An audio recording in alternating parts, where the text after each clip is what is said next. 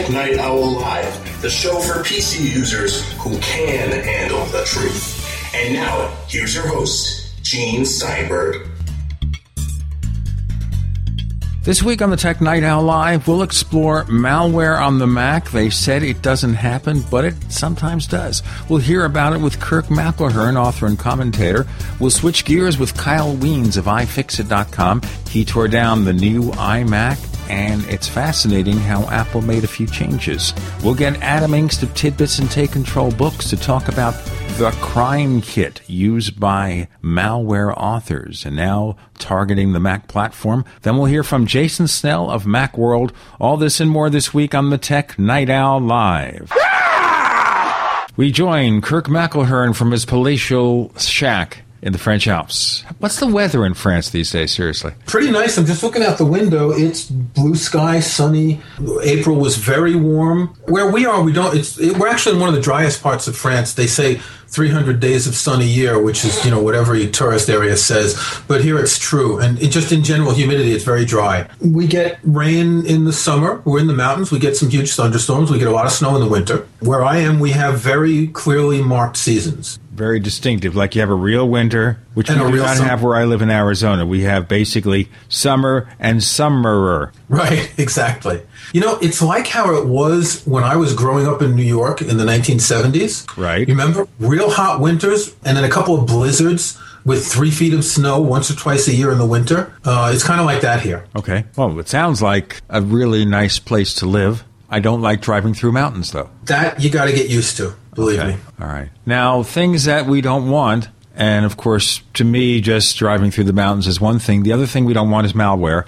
And there's a report now of new malware on the Mac platform. We don't see this too often. What's this all about? This is what's called a fake antivirus program. And this is something that's pretty common on the Windows platform, and they've been around for years. It generally starts when you click some sort of a link on a website that takes you to a page, and you may have already seen this. The page looks like a screen from Windows XP. In some cases, it might fill your screen, and you'll see an animation, and it looks like something is scanning the computer. And it's going to make a list of files that are infected, and then it's going to say, your computer is infected, click here to clean your computer. Then you click on a button and something downloads, or you try to quit the page and something downloads anyway. Now, in the past, to attack Windows users, they would download Windows files, Windows applications, installers. And what's new here is it's downloading a Mac zip archive, which contains an installer package. If you have basic security precautions, you have an option in Safari unchecked. In the general preferences, it says open safe files after downloading. Now, for some reason, Apple considers that zip archives or disk images are safe, which is not the case. Here what happens is the zip archive is decompressed, the installer package opens, and the user sees an installer screen. Now, again, you and I, who know a little bit about security, are going to say, why is there an installer screen when I didn't want to install anything? And you'll probably quit it. But a lot of people just click through, put their password in, the thing gets installed. And the next thing that happens is this fake antivirus starts running. It claims that it's scanning a Mac. It claims that it's finding files. And then it says, you can clear them out if you buy a license to this program, which is, $50, $60, $80 is, 1 year, 2 year, and lifetime licenses. And, well, if you put your credit card in this window, you'll get a serial number, and the program will actually tell you that your Mac is clean. Of course, the program hasn't done anything. It hasn't found any infected files. It hasn't cleaned any when you've paid the money, and you don't know what's going to happen to your credit card number after that. Well, it's very interesting here. I had a situation where my credit card number for one of my debit card accounts was hacked, and someone tried to make a very large purchase. Fortunately, I called the card issuer. They refunded the authorization. I called the dealer and we found out what went wrong. But it appeared that all the verification they do for this sort of thing failed. Normally, if you're ordering a fairly pricey item, they're supposed to call you for verification or verify that the address is the same as the billing address on the card. And somehow this failed the entire process. Yeah, I can understand for small amounts that they don't do a serious check. And here, we're talking $50, $60, $80. What's interesting, a security journalist named Brian Krebs wrote an article, I think it was sometime early this year, and I looked it up online this week. Something like 37% of people who've been scammed by fake antiviruses complain about it, which means that 2/3 of people don't. they either don't notice the charge, or they think that they've bought something that's valid, or they don't check their credit card bills, which I don't know about that. So these kinds of scams, apparently some studies have shown that these are people who make millions and millions of dollars. They're actually not, they're cheating you, but in most cases, it doesn't seem that they're selling your credit card number. But basically, in this case, they are selling a non-functional product. Well, they're selling a non-functional product, which now, after you've paid, claims that it's functional or claims that your computer's clean. You can scan your computer with it and it'll look like it's doing something, but it's really not. What's really interesting about this is most Mac malware we've seen in the past is designed by Windows developers and looks like it. This actually looks like a professional Mac application. When you see the screenshots, you think, hey, I see an app like this. I'm going to assume it's real because it looks like a Mac app. The texts in English are correct. There's no spelling or grammar mistakes. The buttons look good. I mean, it's a Windowsy style of interface, but it looks like a real application. Okay, so somebody out there is creating a non-functional virus protection application and selling it. You'd think if you're going to go through that bother, just do the real thing. But that requires talent. Yeah, an antivirus program is more than just something that looks at files. It's a whole group of security researchers. Of course, yeah. You'd have to have somebody who understands security to build this application. If you're paying by credit card to somebody, there is an account somewhere, a merchant account for that company or individual. Exactly. Yeah. I don't know what happens in this case. The evidence of this one suggests that it's someplace in Russia or some other Eastern European country. Probably they'll keep an account open for a couple of weeks and then shut it down and keep moving around. Maybe there's complicity with banks. I mean, I don't want to go out on a limb and suggest things like that, but this is big business on Windows, so you would think that if the card companies really wanted to go after them, they should have a way. Well, now they only care about their 3%. Well, yeah, but they also care about the complaints from the consumers who they have to refund. So possibly the bank who's dealing with this particular company, they're complicit or stupid. Well, assuming that these people were changing these accounts every week or two, which is probably necessary given the turnover they have on Windows. I mean, how many different banks are there that you can go to? How long does it take before you've used out all the possible banks? Years, because there's always another bank. There's always another bank to provide this. The only thing is here, if they use some kind of credit verification process, eventually that information will be there, but if you keep starting up new companies, maybe not. Now, you mentioned something here which is even just as important or more important, that this sort of thing happens on the Windows platform. So are you saying that there are companies on the Windows platform who sell bogus virus detection applications too in the same fashion? Oh, sure. Yeah, this has been on Windows for years. And as I said in the beginning, when you come to this first web page, you see a Windows XP screen or an animation of a Windows XP screen to make you think that it's your own computer. On Windows, what this generally does is it fills your screen so it looks like it's your own desktop, even though your desktop is going to look different and you're going to have different, disks and all that sort of stuff. But this is an old problem on Windows. What's interesting is that the software itself is sophisticated, but it still ends up on a page with a Windows screen rather than displaying some kind of a Mac screen for Mac users. It sounds to me as if they're trying to basically take a Windows product and quickly hack it to work on a Mac by creating some new windows, new screens, and of course a new installer that supports the Mac platform. Yeah, but see, that's the difference. It's not just a port of a Windows product. It's really a Mac app that even displays certain system information that's tapping into the Mac OS X system. So the developer who made this app knows Macs. This isn't just someone slapping, a new face on a Windows product. This is a Mac application, and this is what's actually surprising about it. Again, that they would go to all the trouble for the application and not for the website. We have Kirk McElhearn, author and commentator, exploring this new Mac malware that seems to have a lot of sophistication behind it, but doesn't harm you. It just takes your money. That's harm, I guess. This is Gene Steinberg. You're in the Tech Night Owl Live.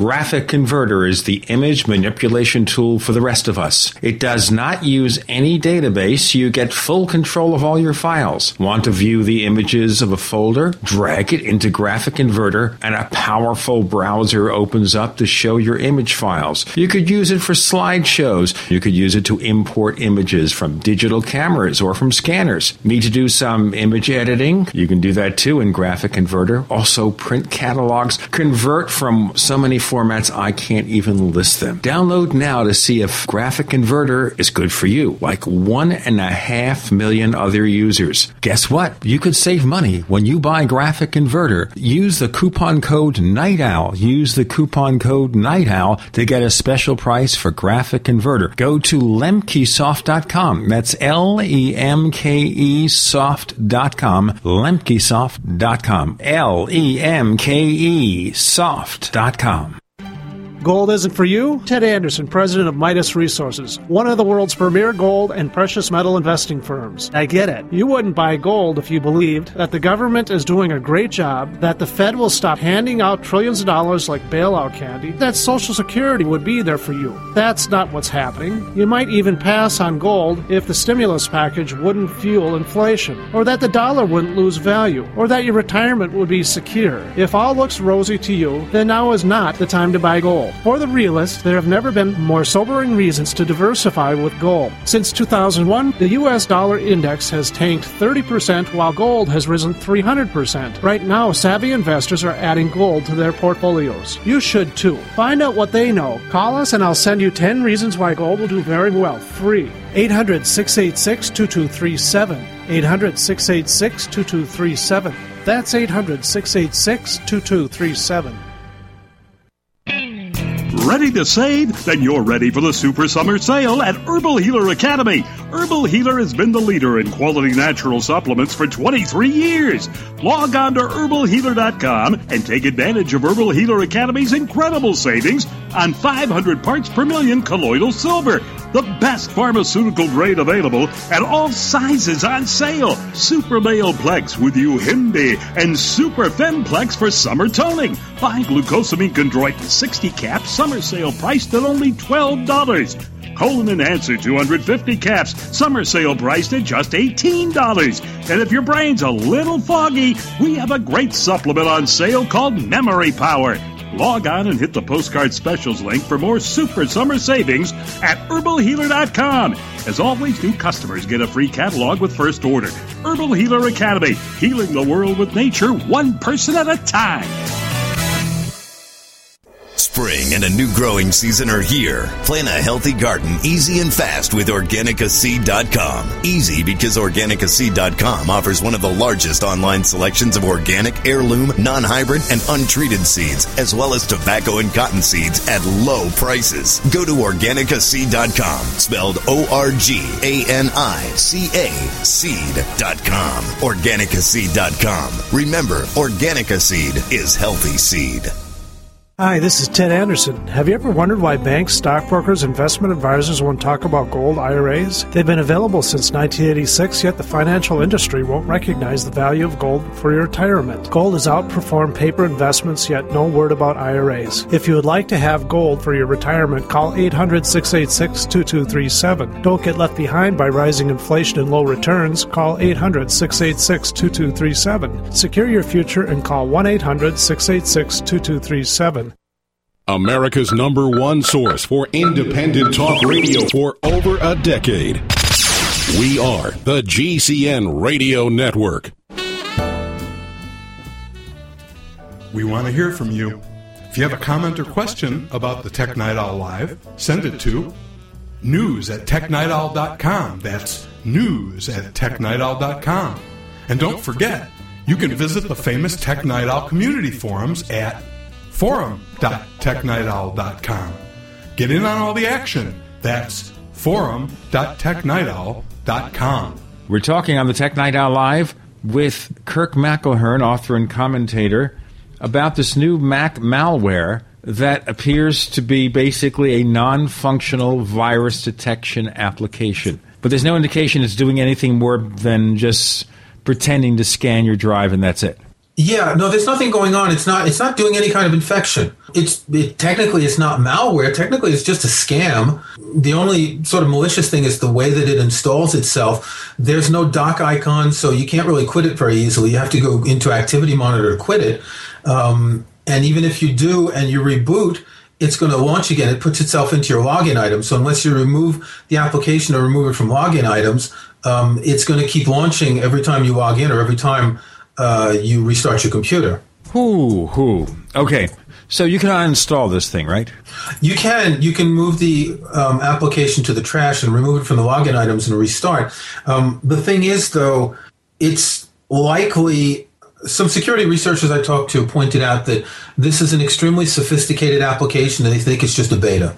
And once you've given your password to install it, that gives root access. And the installer could potentially install other things in the system space that could continue to work or could prevent the installation, could download other software or have other effects. As of now, it's not doing this. But once you give away that admin password, you've basically given away the keys to the door of your Mac. So what this means is that maybe there's no problem now, but possibly sometime in the future, there could be a problem. It's entirely possible. Again, the level of sophistication here of the application shows a certain commitment to focusing on the Mac platform. Is this something, Kirk, that you could learn by spending a few weeks playing with Xcode? I think if you're a really smart developer, you might be able to, but it's more like it shows a certain knowledge of Mac OS X. Again, one of the panes in the application gives some system information. Anyone who just wants to make a fake antivirus wouldn't really need to do that. So it really suggests it's someone who's familiar with the Mac. And again, the interface is very Mac-like. It's not, things are in the right place. The buttons are, bright colors and all that. But there's nothing that makes you think when you see it, oh, this is just a poorly made, Windows application. It looks like it's a fairly well designed. It looks like someone really took time to think about the interface. There are little pop-ups that alert you that files are infected, which of course they're not, that look like Growl notifications. If you know what Growl is, Growl is a system that basically pops up notifications and a number of programs can use it. And this uses a similar thing. I mean, that's a very Mac-ish thing to do as well. There's an icon in the toolbar, which lets you access the program and choose different functions. There are 5 icons in the... 3, 2, 1. There's an icon in your menu bar that lets you access the program. I mean, that's a Mac thing. A non-Mac person wouldn't think of that. Right. It does sound like somebody learned enough of the Mac platform to get away with this kind of scam. Okay. No. So right now, of course, the biggest harm is to your credit card because money's been taken away, and the fact that information about your access, your user password, is being sent to this company, whoever they are, so they could do mischief in the future.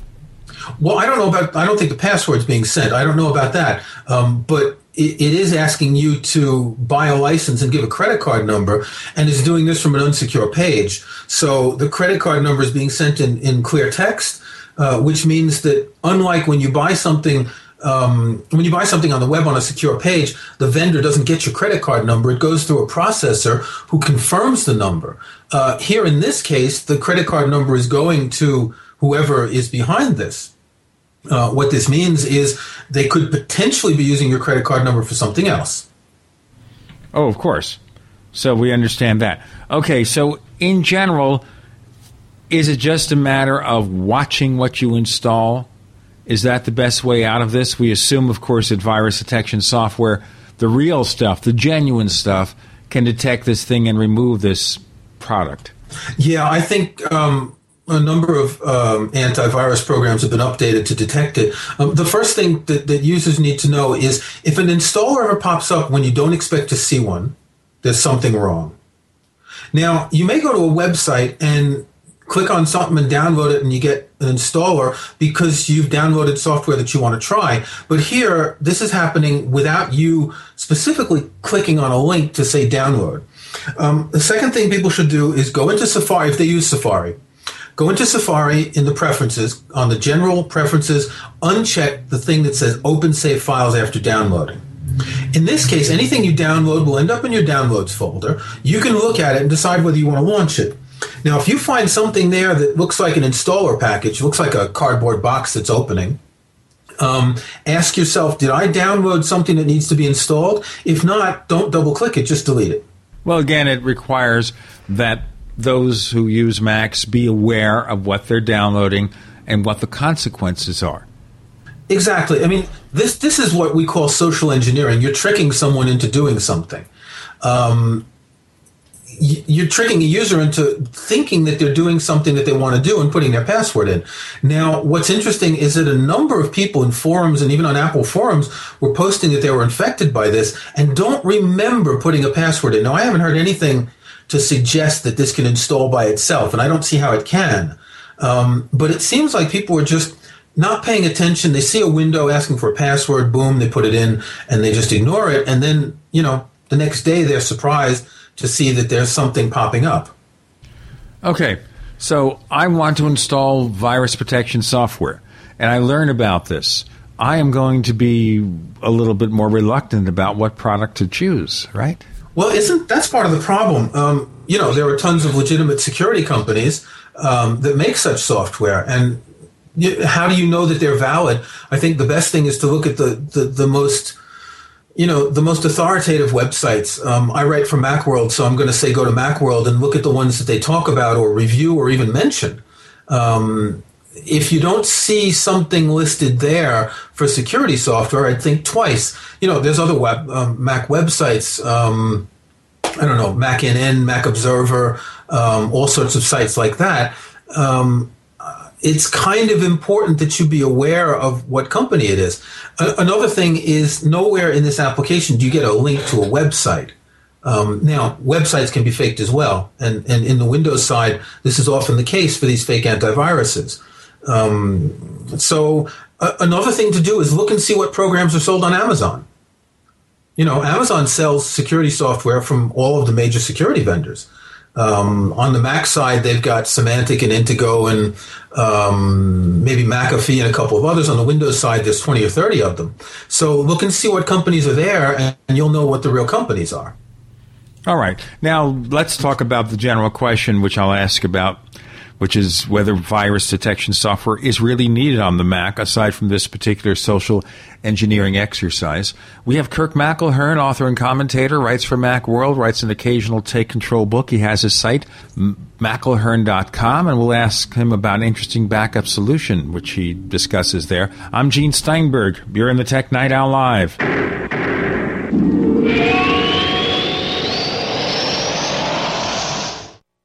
Hey neighbors, meetings are an essential part of any business. Making presentations to clients, collaborating with your colleagues. Well, make them as simple as possible to run and organize. Use GoToMeeting by Citrix, the easiest, most reliable online meeting service. With GoToMeeting, you can schedule an online meeting in seconds. Attendees can join with just a click from anywhere. Meeting materials are viewed on everyone's screen, making collaboration seamless. GoToMeeting is so easy to use for you and everyone joining your meeting. Plus, with GoToMeeting, hold as many meetings as you can.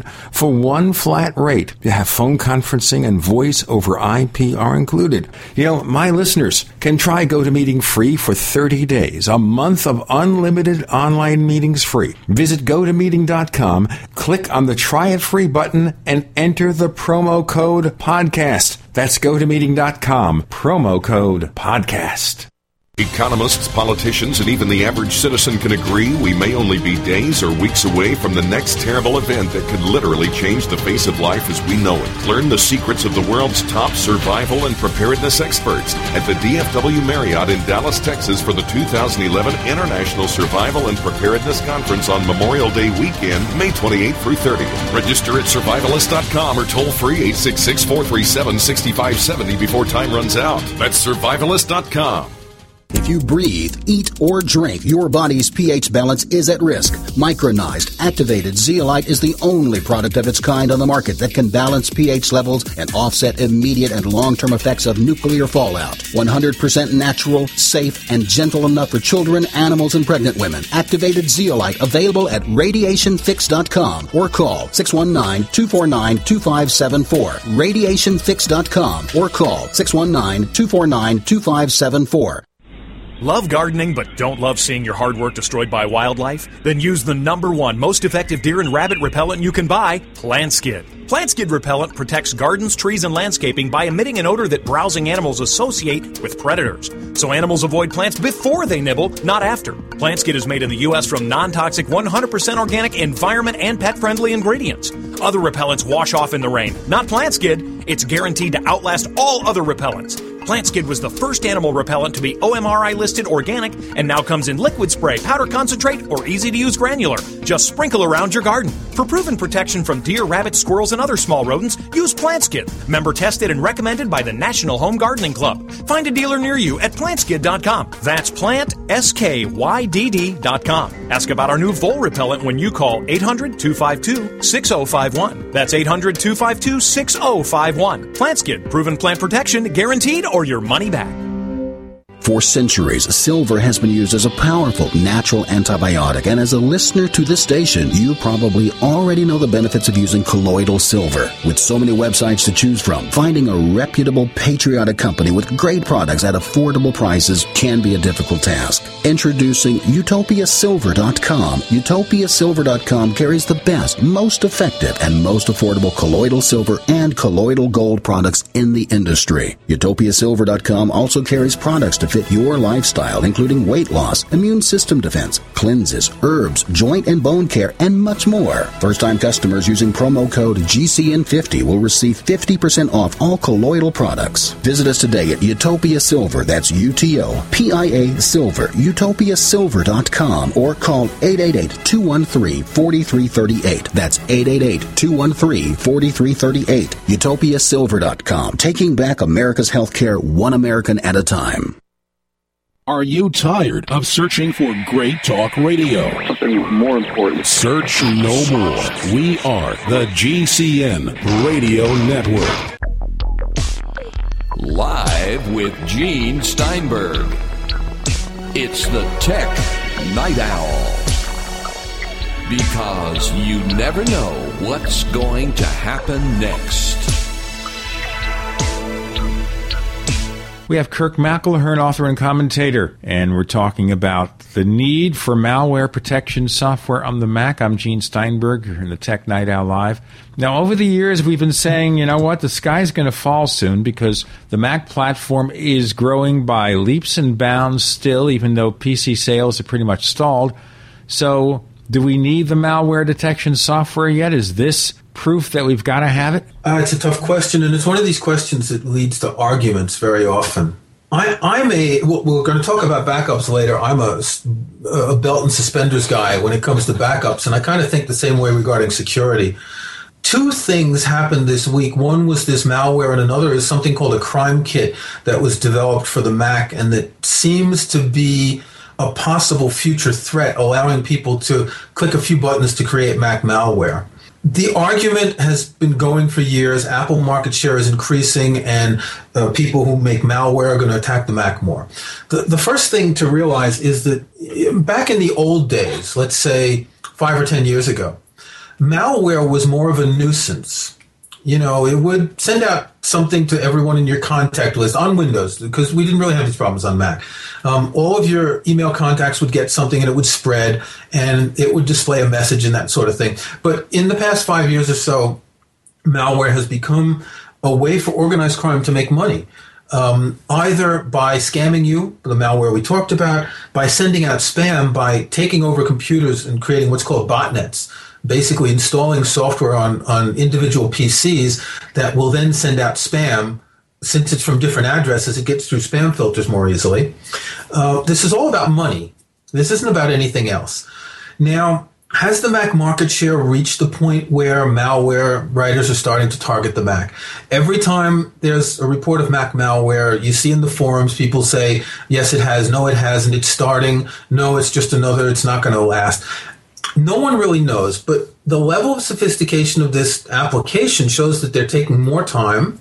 Mac OS X is a relatively secure platform for a number of things, but one of the problems is that malware is not the real issue anymore. There are all sorts of attacks that can come from visiting websites. Now, one of the ways that this malware, well, this fake antivirus is distributed is using a technique called SEO poisoning. That's search engine optimization poisoning. People create websites with certain texts that get them somehow to the top of Google searches. You search for something on Google, you click on a URL to see what it is. You think it's, I don't know, pictures of the royal wedding or something like that, and it turns out to be something else. So the risk for users is not just you get a file by email, you double click it and you're infected. The risk is the internet. And a lot of these things are getting so complicated and so sophisticated that it's getting harder and harder to protect against them. Okay, well, that's the problem in general here, is that can any single piece of software keep you safe anymore, even if you install it? Well, one of the things is that if you're just using an antivirus, it's only going to scan files. You need a firewall. You need the protection from these sorts of threats that come from websites. So there are, in the past couple of years, there have been a lot of antiviruses released by Windows companies who are coming into the Mac market, but they generally just are antiviruses and nothing else. The more historical Mac vendors have programs that do cover the different types of threats. These threats are changing and evolving. No one who really knows security thinks that the Mac is perfectly secure and can never be infected and can never be attacked. A lot of people will make loud remarks in forums to the fact that, oh, no, this is definitely not going to happen. But things are changing. And again, while the Mac is secure, booby-trapped web pages and the kinds of things with JavaScript and things called cross-site scripting. And there's tons of things that can happen via the web. And the web is where we do everything these days. You probably get tons of email spam with attachments. And this is basically Windows malware, trying to get people to double-click it. I'm sure some people still do open these things and get infected. This isn't a problem on the Mac. The problem for the Mac is the internet itself, and basically it's the web. Sure. Now, the one thing that I guess we have to mention here then is that it's impossible for anything to protect you against everything. You just have to be a little smarter about how you handle yourself. Well, it's impossible for anything to protect you against your own mistakes, first of all. I said earlier, if an installer comes up and asks you for a password and you're not expecting it to happen, don't enter that password. Ask yourself, what is this installer and what is it going to do? That password, your administrative password, gives the software you install with that password the right to access any part of your system. This not only means that when it's installing, but it means that when the software launches later, it can still access any part of your system. Once it gets those rights the first time, it doesn't need to ask for them again. So really think carefully about installing any kind of software. If you buy software or download software from reputable sites, again, the main Mac websites talk about, real software. A site like MacUpdate.com has links to, valid software. But if you float around and happen to see a link in a forum to some program that looks interesting, maybe think twice before you download it and try it out. And especially if you download a program and you can launch it as is without 3, 2, 1. If you can download a program and launch it as is without entering a password, then there's probably not a great deal of risk. But if you have to enter a password when you launch a program or have to run an installer, think more carefully. Well, this is just going to be more and more complicated, how to be safe. Now, there's a report that Apple is sending developer builds of the new Mac OS 10.7 Lion to security researchers. Is that going to help? I don't know much about this. I mean, I have a developer account, so I have access to the pre-release builds, and because of that, the non-disclosure agreement that goes with it, I can't say anything about it. The report you're talking about, I've seen. I don't know anything about it. I don't see why Apple wouldn't do this. I think it's a good thing. Maybe they've chosen some people to say, okay, can you have a look at this and see if you see any weaknesses? I really don't know. Well, obviously it can't hurt. It can't hurt. It's certainly a good thing. I mean, security is really, really important with computers. And as I said, it's the web that's the problem now. The more people who look at something, who look at an operating system, an application or whatever, the more they're going to potentially find problems. So, yeah, I think it's a good idea to get as many security researchers involved. I mean, there are security researchers who work for security companies, and there are a number of other independent security researchers who may be consultants who know a lot about Macs as well. And it's certainly a good thing, if they are getting involved. Okay, so we're exploring malware here. Once again, before we go to the next segment, just to remind our listeners about this malware threat, the fake virus detection software on the Mac. We have this application that presents an installer that installs fake virus detection software on your Mac, collects your money. It's bogus. If you see this thing, once again, what's the warning sign? Let's remind our listeners once again, what's the warning sign of this malware? Okay, an installer that pops up a window that opens automatically when you're not expecting to be installing something. A file that ends up in your downloads folder that you don't remember downloading, and when you double click it, it either launches a program like installer or the archive decompresses and you see what's called an installer package, which is a file that has an icon that looks like an open cardboard box. Those are really the two things. Anything that asks you for your password when you're not expecting it, think twice, stop and say, what is asking for my password and why? All right. What can I say? What I can say is that if you have a comment or a question about the Tech Night Owl Live, write us. news@technightowl.com. Once again, that's news@technightowl.com. And I promise you, neighbors, we read each and every message we get. We have Kirk McElhearn, author and commentator. He writes for Macworld. He writes occasional Take Control books. He's an iTunes expert, a backup expert, a security expert. He's an expert on so many things, I can't contain myself. He's contained at his home in the French Alps. I'm Gene Steinberg. You're in the Tech Night Owl Live.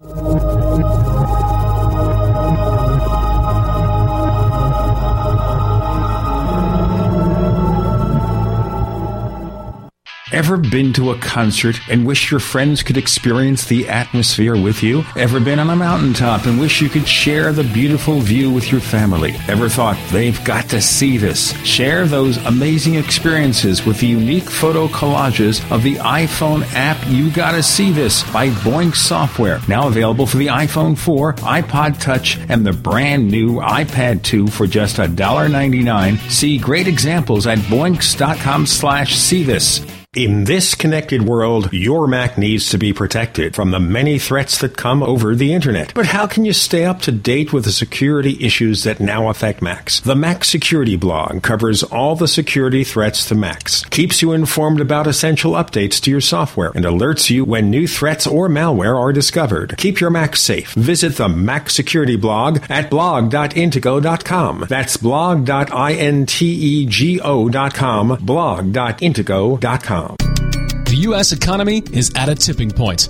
40 cents of every dollar the government spends is borrowed. The president of the Federal Reserve in Dallas was recently quoted saying, "This path will lead to insolvency, resulting in the collapse of our government and our economy. Our country can't function like this, and neither can your household. That's why you need to prepare, and priority one is your food supply. Fortunately, it's easy and affordable with the help of Ready Reserve Foods.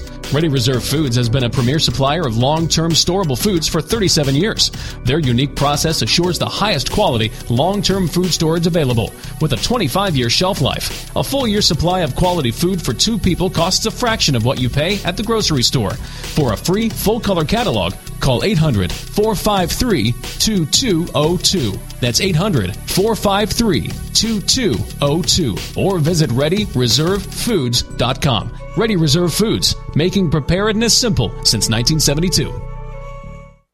Go solar for cheap. Want to use solar power but the price is too high? Now you can build your own solar panels for less than $200 at 123cheapsolar.com. Don't laugh. We've sold over 45,000 solar do-it-yourself kits. Watch the step-by-step videos that even non-handyman types can use. We offer a 60-day money-back guarantee. Go to 123cheapsolar.com or call 800-713-0486. 800-713-0486. Reduce your foreign oil dependency when you go green with 123cheapsolar.com. Hi, this is Ted Anderson. Have you ever wondered why banks, stockbrokers, investment advisors won't talk about gold IRAs? They've been available since 1986, yet the financial industry won't recognize the value of gold for your retirement. Gold has outperformed paper investments, yet no word about IRAs. If you would like to have gold for your retirement, call 800-686-2237. Don't get left behind by rising inflation and low returns. Call 800-686-2237. Secure your future and call 1-800-686-2237.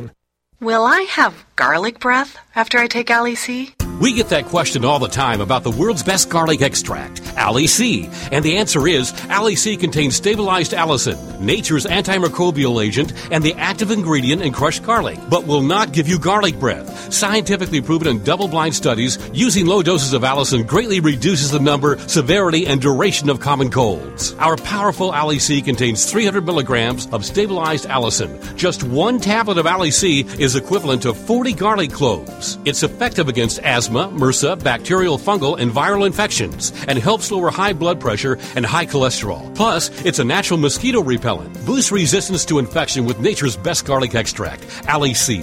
For more information and to order Ali-C, call 877-888-7126 or go to garlichealthproducts.com. That's 877-888-7126 or garlichealthproducts.com. Fight back with Ali-C. The GCN Radio Network, providing the world with hard-hitting talk radio. GCN. Great talk radio starts here. Do you know what's going to happen next? Well, here's the Tech Night Owl. Live with Gene Steinberg. We return with Kirk McElhearn, author and commentator. We start out with malware protection, this fake virus detection software that is out there in the wild now, and hopefully it won't last long. They'll find the offenders and deal with them in the meantime. Just be careful what you download, especially if it presents an installer. Now, part two of that, of course, is keeping good backups. And there's an interesting backup solution, and it's a product I've used myself that you're talking about on your site, and you've written for Macworld about this, called IOSafe. What's that about? Yeah, a few months ago, I wrote an article from Macworld about how I back up my files. Now, Macworld had been running a series with a number of Macworld editors and contributors who wrote their particular backup strategies, and mine is, unique. I'm, as I said earlier, a belt and suspenders guy. I back up my backups. I even bought a safe last year that I put down in my basement, fireproof safe, and I have 2 hard disks that I rotate every Friday between the safe and my office. And following that, I got contacted by a vendor from a company called IOSafe that makes a fireproof, waterproof hard disk. Now, this is a box. I'm looking at it. It's about the size of, desktop speakers. It's 5 inches by 7 inches by 11 inches, weighs about 15 pounds. The hard disk is nestled somewhere in the middle of this, and so around it is a sort of steel enclosure. I'm guessing there's some sort of insulation, and there's probably several layers of steel or whatever to protect it from temperatures. It claims a half-hour protection at 1,550 degrees Fahrenheit and 3 days in 10 feet of water. So the vendor sent me this to say, hey, if you had this, you wouldn't need to buy a safe. And I thought, this is actually kind of interesting. And so I hooked it up in my office. It's just a standard hard disk in a huge enclosure that's protected from fire and from water. And it's got a USB 2 connector, which is a little bit slow. I would have liked FireWire 800, which is what I use on my other disks. This would be ideal for Thunderbolt, Yeah, even FireWire 800 would be faster. Thunderbolt, we're looking, I'd say a couple years down the line before Thunderbolt spreads that much. But it's true that anything for backups where you have a lot of data to copy, Thunderbolt will be extremely nice. So I set this up. It took a while to do my first backups. I backed up my startup disk and my music collection. Took about 12 hours for my music collection and a couple hours for my startup disk. And it's part of my backup routine now. Every Friday, I do my sort of major, I have my backup several times a day for my regular backups. And then every Friday, I back up to my external disks that I switch with my safe in the basement. And I've put this one in too. It's not an overly expensive device. It's a few $100s. It includes a 1-year data recovery guarantee, and you can extend that to 3 or 5 years. I don't want to sound like I'm advertising. I mean, the vendor obviously sent it to me thinking that if I liked it, I would say something about it. So I think it's a good product, and so I'm talking about it. I'll tell you what my experience is. I have it set up as my Time Machine backup because it's not the fastest drive on the pack there because of the fact that it's got USB 2.0. Mm-hmm. And the fact is with the Time Machine backup, you don't need speed. You just line a lot of space. So I use that as my Time Machine backup. And it seems to work quite well. It is incredibly robust and far heavier than a normal hard drive. Kind of a heavy box. It's surprisingly heavy. When you pick it up, you expect it to be. You see something that size, you think you're used to things that are slightly hollow or not, solid or whatever, and it's extremely heavy. I think it's as heavy as a. I'm trying to think. 15 pounds is probably not a 20-inch iMac, maybe 21-inch, could be almost that heavy. Sure, something like that. I don't leave mine on all the time because it's slightly noisy. I have a very. It is. That surprises me because the one I have I can't hear, but I have it on the floor. Okay, I have all that stuff on the floor. So I have a very quiet office. I've got a Mac Mini which makes almost no noise. None of my hard disks have fans, and this has to have a fan, obviously, because of the way the disk is protected. But the noise is noticeable. It's not really disturbing. It's not a humming noise. It's just an airflow noise. But for me, given the level of noise in my office, it would be a problem. It's quite possible here, number one, the fact that I have it on the floor and the fact that I do have a room fan and other noises, other ambient noises, it's not noticeable, that's all. Right. Or you got a noisier product than I did. I don't think so, because it's not noisy compared to... I had a network-attached server a couple years ago that a vendor sent me, which was far noisier than this for something that was just a basic hard disk with an enclosure. So I think it's relatively quiet for what it is. But it's probably noisier than... Well, it's noisier than the Mac Pro I had a few years ago. At least from the fan noise. I'm not talking about the hard disk noise in the Mac Pro, but the fan noise is definitely noisier. But that's not a big deal. I think this is the kind of thing that would be really good for someone in a small office who wants to, as like you, have a Time Machine backup or run regular backups with some other software and just not worry too much about the kind of thing that can happen to a hard disk. Even just spilling coffee on a hard disk can destroy it. Oh, definitely. It's incredible how, as they say, the lack of robustness that you have to consider. Yep. Well, one of the things I want to consider, too, about this sort of thing is the fact that it's not something I want to test. I want to put to the test. We look at what's happened in Alabama with the flooding and everything and the tornadoes and the related states, and you think if they had IOSafe or something like that, they might be in better sorts because you got to think how many computers are toast.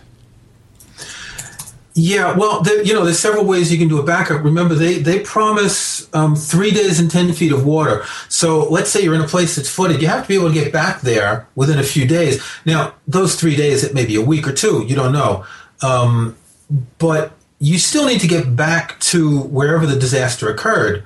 So I think, backups, you have to choose your backup strategy depending on the value of your data.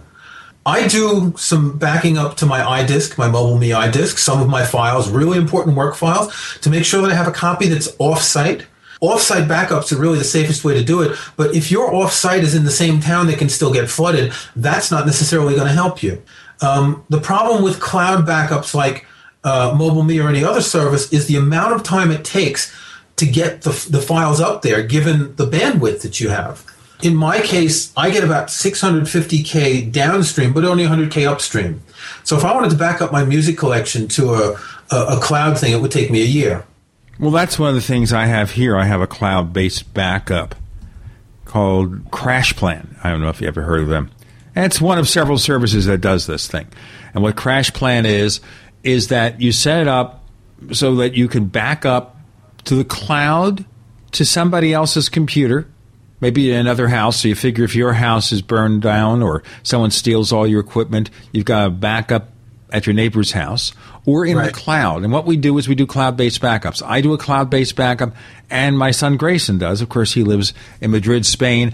He had a situation not too long ago where his hard drive on his MacBook, a black MacBook, 2-3 years old now, he had a hard drive failure. In fact, everything has failed on that computer. I wonder about it. Don't think he's abusing it. He's pretty good with equipment.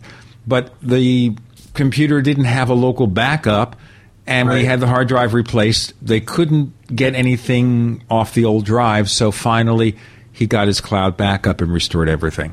I tried CrashPlan recently, and the upload speed was so incredibly slow.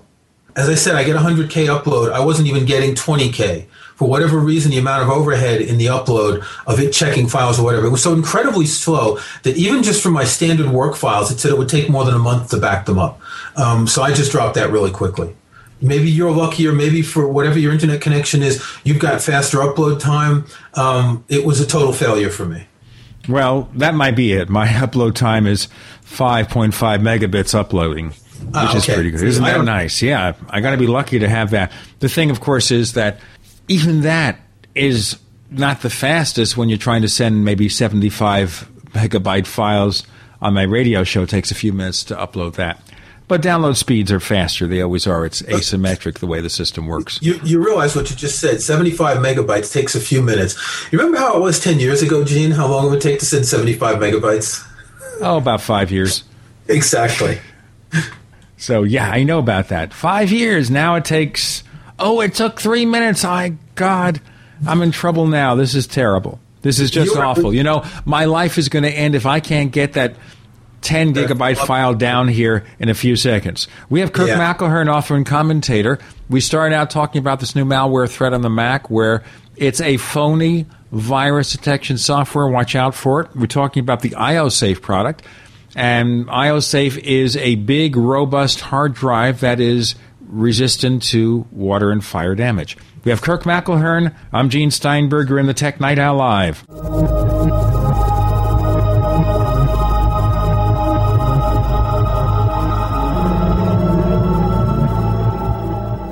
Hi, this is Ted Anderson. If you own an Apple iPhone and love to listen to your favorite programs on GCN, I've got good news for you. I'm proud to announce that GCN has a brand new iPhone app available for our dedicated listeners at GCNlive.com. Listen to your favorite hard-hitting GCN programs live or on demand right on your iPhone. And the best part? The GCN iPhone app can be yours absolutely free. Download the iPhone app today by clicking on the banner at GCNlive.com. Again, that's GCNlive.com. Hi, this is Ted Anderson. Have you ever wondered why banks, stockbrokers, investment advisors won't talk about gold IRAs? They've been available since 1986, yet the financial industry won't recognize the value of gold for your retirement. Gold has outperformed paper investments, yet no word about IRAs. If you would like to have gold for your retirement, call 800-686-2237. Don't get left behind by rising inflation and low returns. Call 800-686-2237. Secure your future and call 1-800-686-2237.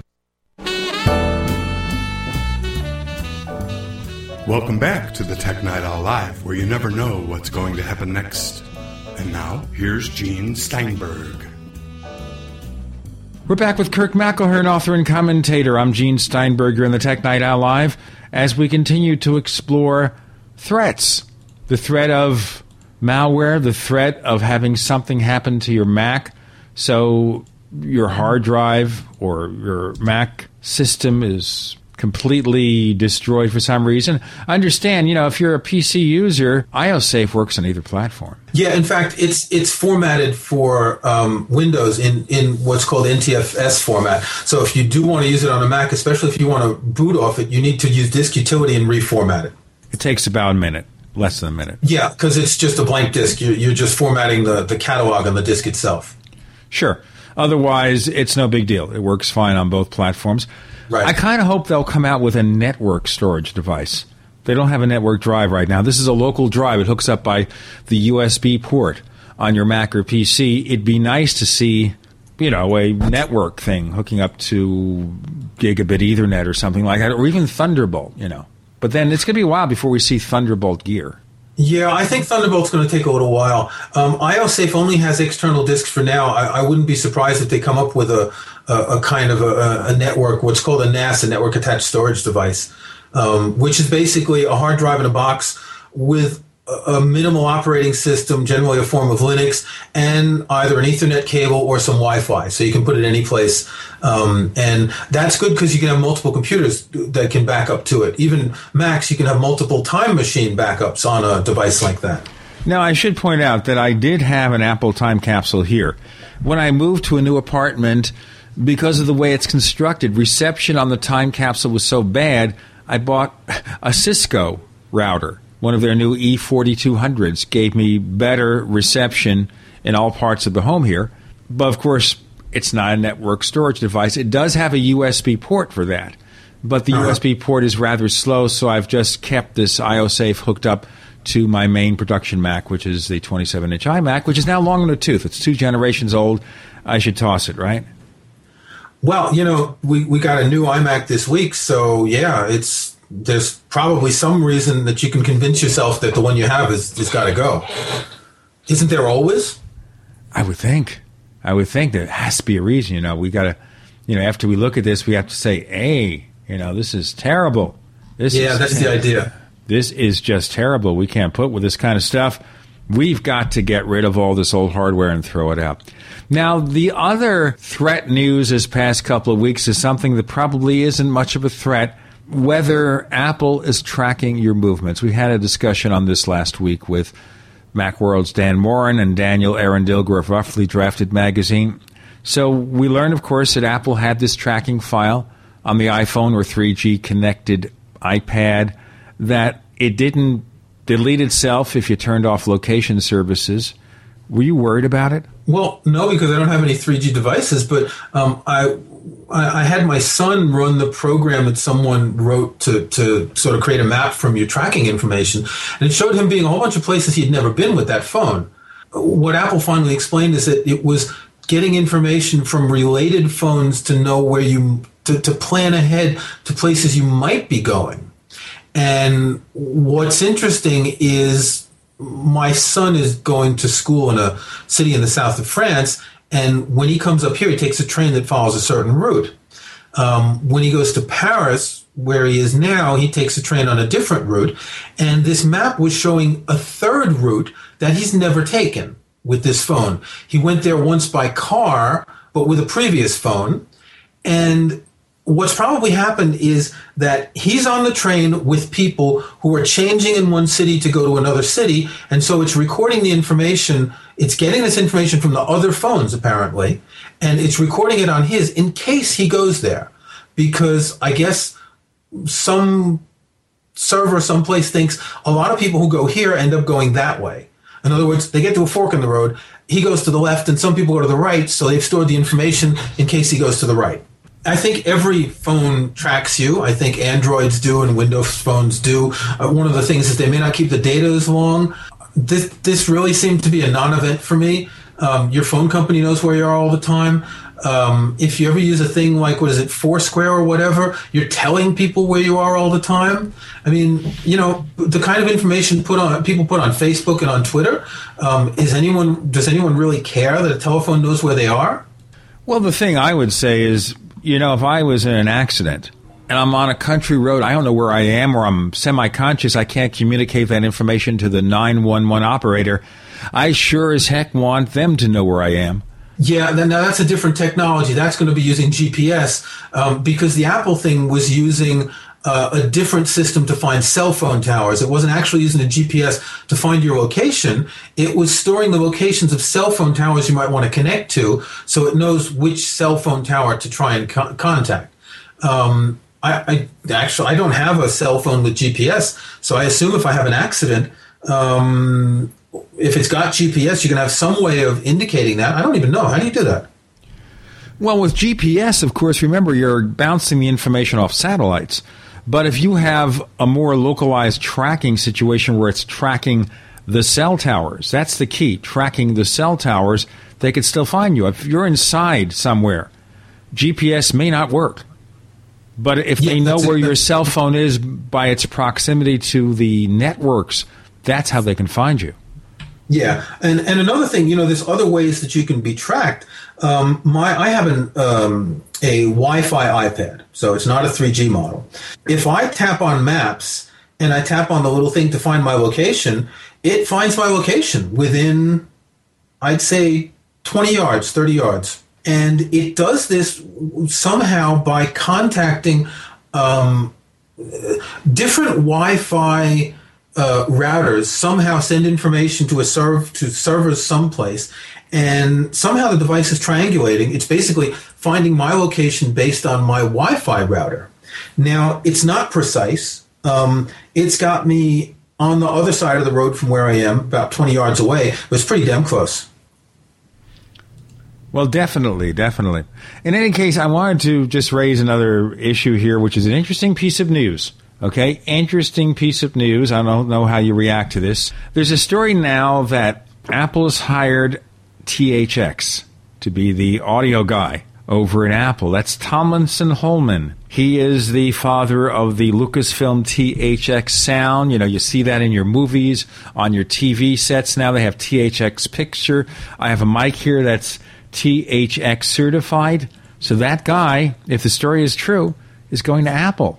Well, I would assume that a lot of people who buy 27-inch iMacs, I would assume that some people who buy 27-inch iMacs are using them to watch videos. If there were some way to improve the sound quality coming out of a Mac, of the internal speakers on the iMac, that would certainly be interesting. The sound quality of any Mac can be easily improved because every Mac today, well, I'm saying that I'm not sure about laptops, but I think they all do have what's called a digital optical output inside the little speaker plug where you plug in your headphones or your speakers or whatever.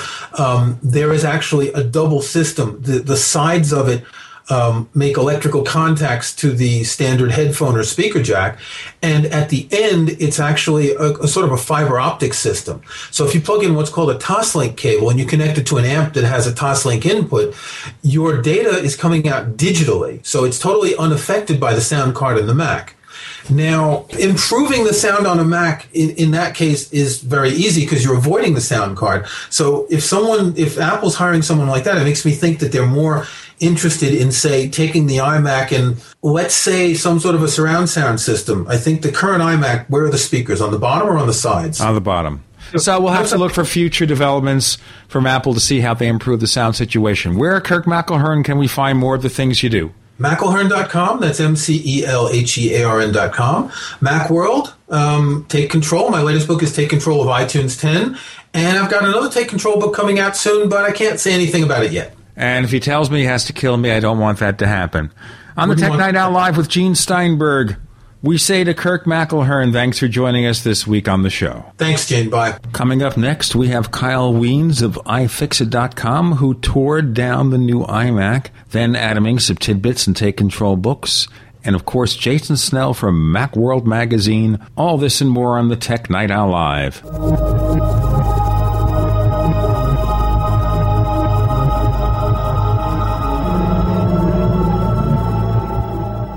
You expect professional service from your doctor, your accountant, and even the girl who takes your morning coffee order. Why not from your domain registrar, too? Namecheap.com provides stellar service with no sneaky upselling. We offer more features and security options for your website than there are ways to order a latte. And new domains come with WhoisGuard to protect your personal info. At Namecheap.com, you can get your domain for as low as $2.99. Now is a great time to get to know Namecheap.com. Hey neighbors, Nuance offers Dragon speech recognition for a variety of platforms. Dragon Dictate for Mac, Dragon Naturally Speaking 11 for Windows, and Dragon mobile apps for BlackBerry, iPhone, and iPad. No matter how you compute, Dragon instantly converts what you say into text, helping you be more productive just by talking. Find out more at GetDragon.com. That's GetDragon.com. GetDragon.com. As many people know, ever since President Nixon took us off the gold standard, the U.S. dollar has been devaluating. What people don't know, however, is how this directly affects your personal finances. Is there a way to protect your portfolios from losing value? The answer to all of this is gold and silver. They both have maintained their purchasing power for 6,000 years. If you had $100,000 in cash and $100,000 in gold and silver back in 1913 and kept them until now, your cash would have the buying power of only $4,800, but your gold and silver would have the buying power of $3 million. The answer to protecting your assets is simple. Call John Ballman today at 1-800-686-2237, extension 169. Get all your questions answered before your money is worth zero. Call 1-800-686-2237, extension 169. Take action today while we still accept paper dollars for gold. That's 1-800-686-2237, extension 169. Fear of falling is the number one reason seniors leave the home they love, and millions of aging Americans can no longer enjoy the pleasure of a simple bath from fear of falling. Don't leave your home. There is a solution. The revolutionary Designed for Seniors walk-in tub. Rediscover the soothing, luxurious pleasure of a comfortable and therapeutic bath by calling 877-513-3797. The Designed for Seniors walk-in tub has everything. A low step and walk-in door for easy access, built-in heating, easy-to-reach controls with both water and air jet therapy to soothe away aches and pains. All tubs are proudly made in the USA and come with a limited lifetime warranty. Enjoy a relaxing, safe, and comfortable bath again. Call 877-513-3797 and ask for the Designed for Seniors walk-in tub. That's 877-513-3797. The Designed for Seniors walk-in tub for boomers and beyond. Spring and a new growing season are here. Plan a healthy garden easy and fast with OrganicaSeed.com. Easy because OrganicaSeed.com offers one of the largest online selections of organic, heirloom, non-hybrid, and untreated seeds, as well as tobacco and cotton seeds at low prices. Go to OrganicaSeed.com, spelled ORGANICA, seed.com. OrganicaSeed.com. Remember, Organica Seed is healthy seed. Hi, this is Ted Anderson. Have you ever wondered why banks, stockbrokers, investment advisors won't talk about gold IRAs? They've been available since 1986, yet the financial industry won't recognize the value of gold for your retirement. Gold has outperformed paper investments, yet no word about IRAs. If you would like to have gold for your retirement, call 800-686-2237. Don't get left behind by rising inflation and low returns. Call 800-686-2237. Secure your future and call 1-800-686-2237. America's #1 source for independent talk radio for over a decade. We are the GCN Radio Network. We want to hear from you.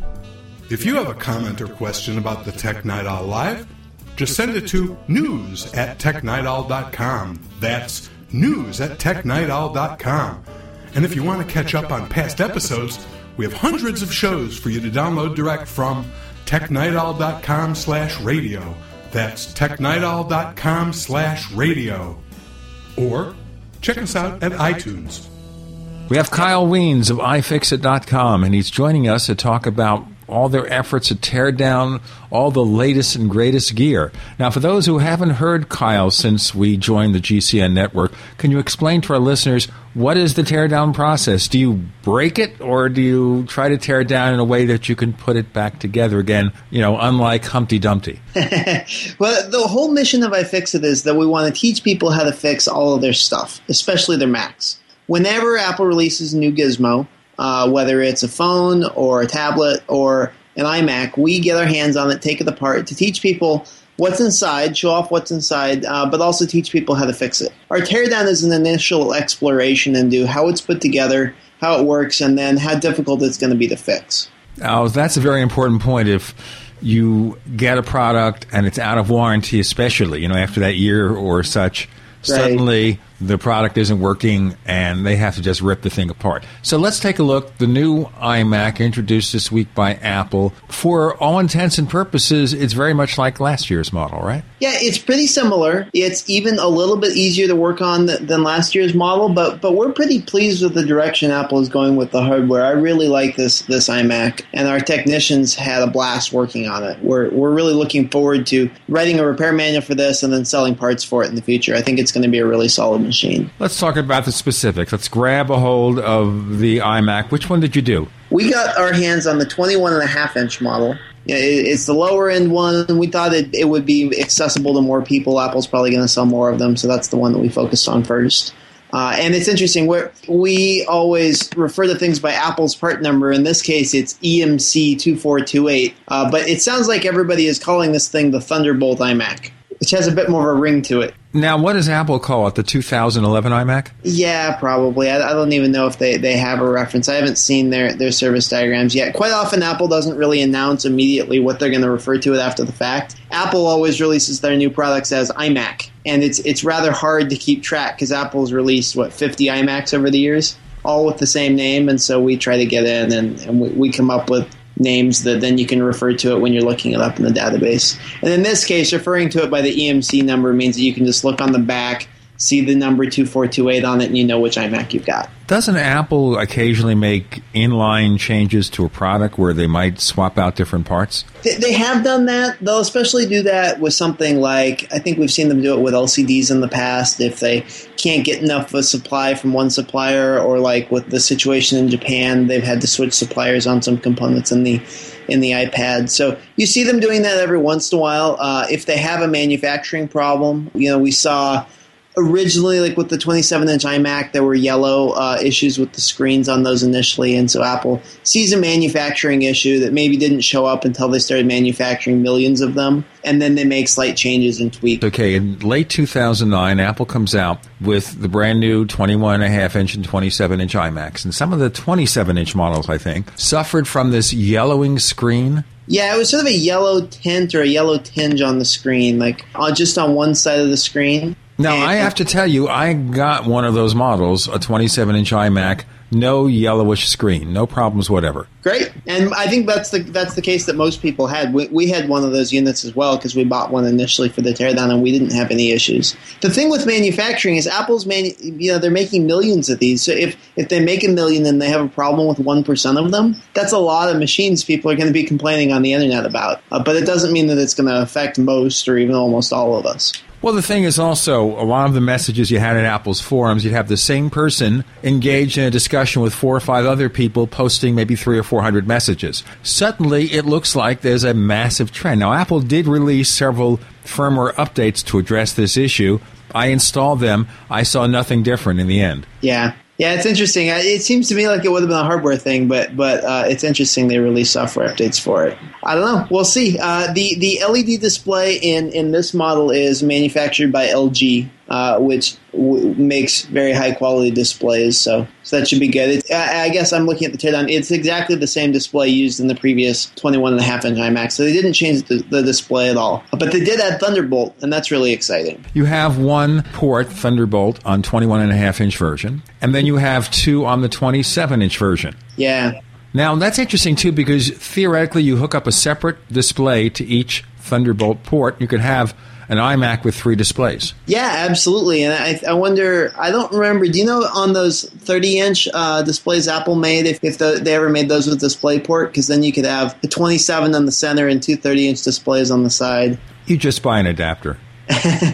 So that would be cool, or you just get their 27-inch displays, and it would be a very expensive setup, but it would be pretty sweet. Oh yeah. Well, the thing I notice here, which is the tendency to turn this computer around to make it more amenable for professional users. Mm-hmm. Suddenly, the entire iMac line is quad-core. Suddenly, you have Thunderbolt, which is basically PCI Express on the back. For those who wonder what I'm talking about, PCI Express is a peripheral standard that normally in the past was used for internal add-on cards, like on a Mac Pro. So they somehow were able to make this an external port so you can stick extra drives and such outside on your iMac. You don't have to buy this $5,000 or $10,000 humongous tower. Is this going to be the end of the Mac Pro? I don't know. That's an interesting question. I would love to see Apple's sales on the Mac Pro broken out. I certainly we do video editing in-house for all of our repair videos, and we use a 27-inch iMac. And I would love to have a faster machine, but the Mac Pros are so expensive, we just don't see a way that we can make it happen. So yeah, I think you're right. I think the iMac is sort of the top-end machine. And one thing that's interesting is we're seeing Apple adding expandability, upgradability back into these things. I mean, the iMac has 4 RAM slots now. You can upgrade the hard drive. You can have both a hard drive and an SSD. And now, the exciting thing that we just found with this that Apple didn't talk about in their press release is that it looks like the GPU is upgradable. Now, let's explain here. Normally, in the old days when you had everything made up of separate peripheral cards, you'd be able to swap out your graphic card. Now, of course, you have them soldered onto the main logic board. So if you want to swap your graphics card for a better one, what do? You swap out the logic board, which is like taking the guts of the machine and replacing it. Right, it's very expensive. So, we discover now in the new iMac, Apple has made it possible, and maybe just be for their own service engineers, to swap out the graphics card. Yeah, they're using a format called MXM 3.0. MXM stands for Mobile PCI Express Module. There aren't really a whole lot of third-party MXM modules now, but NVIDIA and ATI have announced plans for these mobile PCI modules, and so there's certainly a possibility a year from now, you buy the iMac now, and we very well might be seeing compatible upgrades, even possibly from Apple. You know, they've sold graphics cards update. Yeah, but it's not an easy thing to replace that thing. You have all this paste or this heat-sensitive paste you got to stick on them. It's not something that you want to do unless you really have a little extra ability at opening that thing and playing around with the insides. We'll get into more of this in a moment. Kyle Wiens, the site is called iFixit, ifixit.com, and his crew tears down all sorts of components. They devise third-party repair manuals. So you can get parts and fix it yourself, not depend on the repair guide to just replace the logic board and say that's $600. Kyle will be back in a moment. I'm Gene Steinberg. You're in the Tech Night Owl Live.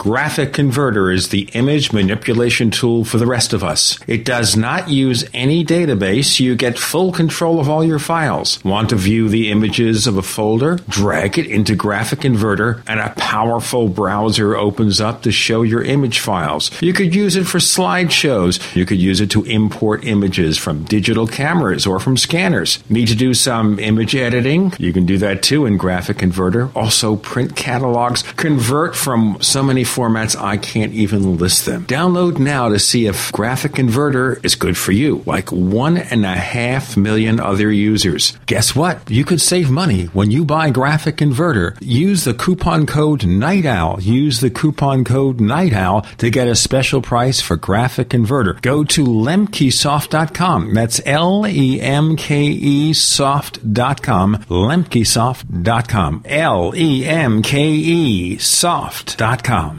Economists, politicians, and even the average citizen can agree we may only be days or weeks away from the next terrible event that could literally change the face of life as we know it. Learn the secrets of the world's top survival and preparedness experts at the DFW Marriott in Dallas, Texas for the 2011 International Survival and Preparedness Conference on Memorial Day weekend, May 28th through 30th. Register at survivalist.com or toll free 866-437-6570 before time runs out. That's survivalist.com.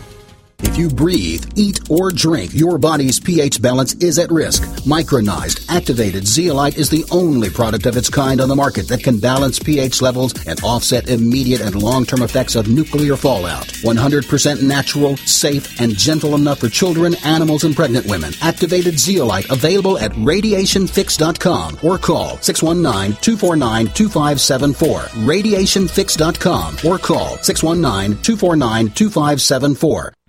Love gardening but don't love seeing your hard work destroyed by wildlife? Then use the #1 most effective deer and rabbit repellent you can buy, PlantSkid. PlantSkid repellent protects gardens, trees, and landscaping by emitting an odor that browsing animals associate with predators. So animals avoid plants before they nibble, not after. PlantSkid is made in the U.S. from non-toxic, 100% organic, environment, and pet-friendly ingredients.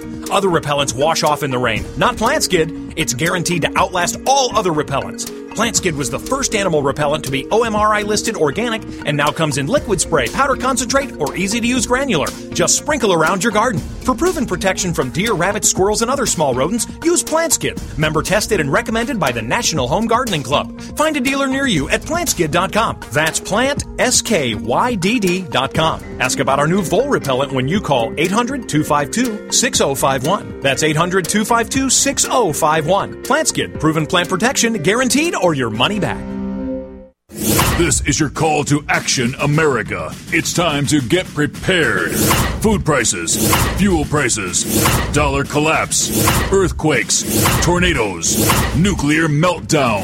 Where's your plan? Get one at the Get Prepared Expo in Springfield, Missouri, May 14th and 15th, downtown at the Expo Center. Learn about survival economics, gold, silver, emergency food, water filtration, solar and wind power, heirloom seeds and gardening, how to prepare and defend your home, and hear from John Moore as he speaks about global warming and what the government isn't telling you. Joyce Riley's seminar about what we will do when there is no medicine. Plus, meet the 2012 candidate for President of the United States. All this and much more at the Get Prepared Expo, May 14th and 15th in Springfield, Missouri, for the low admission price of only $7. Get details now at getpreparedexpo.com. That's getpreparedexpo.com. What happens next is up to you. Getpreparedexpo.com. Sponsored by GCN and Midas Resources.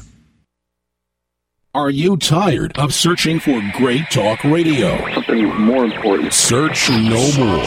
We are the GCN Radio Network. You never know what's going to happen next while listening to the Tech Night Owl, live with Gene Steinberg. We return with Kyle Wiens of iFixit.com. This is a Tech Night Owl Live with Gene Steinberg, and we were tearing down the new iMac, and I was going to ask you here, this kind of replacement for the graphics card, isn't that something that really the average person is not going to want to do? Well, certainly without a service manual, I wouldn't recommend somebody open it up, but that's what we do. Our job is to make it as easy as possible for people to get in and work on this hardware. So we have repair manuals that are free online at iFixit.com for every other iMac, and we'll be writing a repair manual for this. And I'm confident with the repair manual and with as easy as we found it was to get inside this iMac, that people will be able to get in and upgrade the graphics card, upgrade the RAM and the hard drive on their own. The most intimidating thing is the very first part where you have to remove the glass from the front panel. There's magnets around the edge of the glass, actually embedded in the glass, and you use suction cups to attach the glass, and then you just lift the glass out of the computer, and then you're inside. And that's literally the hardest part, is just lifting the glass out. So yeah, I think it's something that people will be able to do if they're willing to get their hands a little bit dirty. Okay, you got to be careful with that glass, though. And of course, Apple doesn't really want the end user to do this unless they're really someone who's skilled at playing around with that thing. Right. Apple's perspective is that you shouldn't really ever upgrade your stuff. You should just buy a machine and then buy a new one next year and buy a new one. Well, memory they can upgrade. But you think, there has to be a way to build an iMac so you have a little module that can maybe slide out and change the hard drive or add that second hard drive. Yeah, I agree. That would be nice, but we're not seeing that. I think that's part of Apple's philosophy, where industrial design is paramount. That's most important, and upgradability often reduces the number of units they're going to sell, because if you can upgrade the hard drive, why would you buy a new computer? Okay, other than the graphics card that obviously can be removed, at least with some effort, but not a very difficult effort, anything else that surprised you about the layout of the new model? It's a really nice, elegant machine. Apple has refined this hardware a lot. When they originally released these upright iMac models, starting with the iMac G5, they were really a bear to work on. They were very hard to get inside, and you had to disconnect and route a lot of cables. And it's just gotten more and more elegant over the years. And I think this may be the most elegant iMac we've worked on. It's really well done. Okay, so basically this is something that, taking the whole thing apart, from stem to stern, disassembling everything, how long did it take you? Oh, well, we take photos at the same time, so that's not really fair. Okay, so you're not really stopwatching this. You have to kind of stop and start. Right, but I think you could disassemble the whole thing in less than an hour. Okay. Yeah. So basically, you put this back together again. It wasn't like Humpty Dumpty. It did come back together. It still works. It's totally back together, and I can tell you it works, and we're planning on using the computer in the office. We're really excited about our new computer. And then we're going to take it back apart again and write a full repair manual. And we'll have a repair manual online for this guy, I think, within the month. Now, things like iPhones, the new iPad 2. Now, the iPad 2, what's that like to take apart? The iPad 2 is a little bit trickier, and we haven't finished our repair manual for that one because we're still trying to find a good way to get inside. The issue with the iPad 2 is that the front glass is glued to the back panel, and the way that you get the glue off is you use a hairdryer or a heat gun to melt that adhesive. So you got to heat up the front glass, and then you get a plastic pry tool in between the glass, and you very carefully pry it up. And if you do it perfectly, you don't break the glass. The trick is that right now it's a little bit of a challenge to get a consistent temperature to make sure that you lift the glass off. And so we're working on some better, easier ways to get inside it. But for now, that's a device where we're not recommending people work on it just yet. It's also the kind of device that people still regard as somewhat disposable. As expensive as it is, people think, I'm not going to keep this for more than 3 or 4 years. That might be much. Yeah. Now, the hope is that the battery lasts 3 or 4 years. With lithium-ion batteries, you get 400 or 500 cycles before Apple says it's basically at the end of its planned life. Does Apple have a repair program for replace the batteries on the iPads? On the iPad, on the original iPad, they did, and I just pulled up Apple's site. So they offer battery replacement for the iPad for $110, including shipping. Okay, that's okay, I guess. Yeah, but are they actually just replacing the battery or just swapping out the unit? Well, that's the problem. I don't know because I haven't done it with an iPad, but certainly with iPhones and iPods, people see Apple swaps out the unit, which means that you have to make sure you have all your data backed up ahead of time, or you're in a world of hurt. And that's part of the normal process of syncing your iPad anyway. It is, but my grandma doesn't have a computer; she only has her iPad. Oh, and so there is no backup strategy for her. I would assume, though, I would hope that Apple, before taking that unit in, would say, "Did you back it up?" You would hope so. But, I mean, Apple's clearly got a lot of work to do on making the iPad into a standalone device that can work with it without a computer. Okay, now, anything else we should know about the iPad 2? Okay, it's really a bear to take apart the thing because of the way the glass is glued on. Anything else? I am concerned that the iPad 2 is going to be a little bit more fragile than the original iPad. How so? The original iPad was very, very rugged, and people were concerned about breaking the glass on it, but we actually saw very few glass breakages on the original iPad. The glass on the iPad 2 is substantially thinner, which means that it might shatter easier. So, is it possible the glass is more hardened than the first one? It's certainly possible, and we haven't done extensive chemical tests. The very crude tests that we've done have shown that it's about the same. So I don't think it's substantial. Okay. But, I mean, that's just something, you make it less thick, it's going to be a little bit less rugged. But maybe the original iPad was so over-engineered. I mean, we saw hardly any of them breaking that maybe the current iPad 2 will be okay. And that's one of those only time will tell. And we get reports. When people break things, they tend to call me. And so I'll know in a few months sort of what the breakage trends are. What about the iPhone 4? Any problems because of the fact that it's got so much glass on it? Yeah, with the iPhone 4, it's interesting. This is like the if you drop toast, which is it going to drop on the side with the jam or without? If you drop your iPhone, you're more likely going to break the glass on the back of it than the glass on the front, and that's because the glass on the front is glued to the LCD, and that actually provides a lot of flexibility and rigidity, which prevents the glass from breaking. So we see people shattering the back glass much, much more frequently than the front, which is actually a really good thing. I mean, I'd much rather break the back glass than the front because it's cheaper to replace, and it's also super, super easy to replace yourself. It's something that anyone can do without any repair experience in less than 2 minutes. Wow.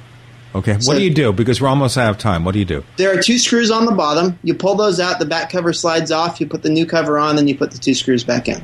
And what's it cost to replace? The back panel, I think we sell them for about $70. Oh, okay. But I kind of think now they get this rumor it's come up that maybe Apple will go back to like kind of a brushed aluminum or something for the back of it, the next iPhone 5 or something. That would be interesting. We're certainly excited to see that. We've seen a lot of interest in other panels. We released a transparent glass back panel. So if you break yours and you want to do something a little different, you can get a transparent panel which shows you the inside. And I think people are really interested in custom different enclosures for the iPhone. So I'd be excited for Apple doing some kind of metal back. Yeah, I just wonder still about the mindset here. I think you can have elegant design, industrial design that's just superb, but make things a little bit easier to pick apart, to pull apart. I think you can too, and every other cell phone manufacturer has user replaceable batteries. Apple's the only one that's building in batteries and saying to their customers that they don't really own the hardware and that they can't replace it themselves. And I think that's a shame, and we're putting as much pressure on them as we can to get them to change that policy. But with the iPhone 4, if you can get that back off so easily, can't you replace the battery pretty easily? You can get in and replace the battery, and we have instructions. The iPhone 4 is fairly intricate to get into, and you have to have that special pentalobe screwdriver, which we sell now. So it's accessible, but it's not as easy as it could be. Tell you what, tell our listeners where they can find more information about iFixit.com. So you can find all of our free repair manuals for every Apple product on iFixit.com, and we have manuals for a lot more than just Macs now, everything from game consoles to cars. And then we sell parts and tools, so if you need that pentalobe screwdriver or you want to get a RAM upgrade for your Mac, we've got you covered. So basically, they eat by selling you the parts that you need, but the manual is always free. iFixit.com. Kyle Wiens, thanks for joining us on the Tech Night Owl Live. Thanks for having me.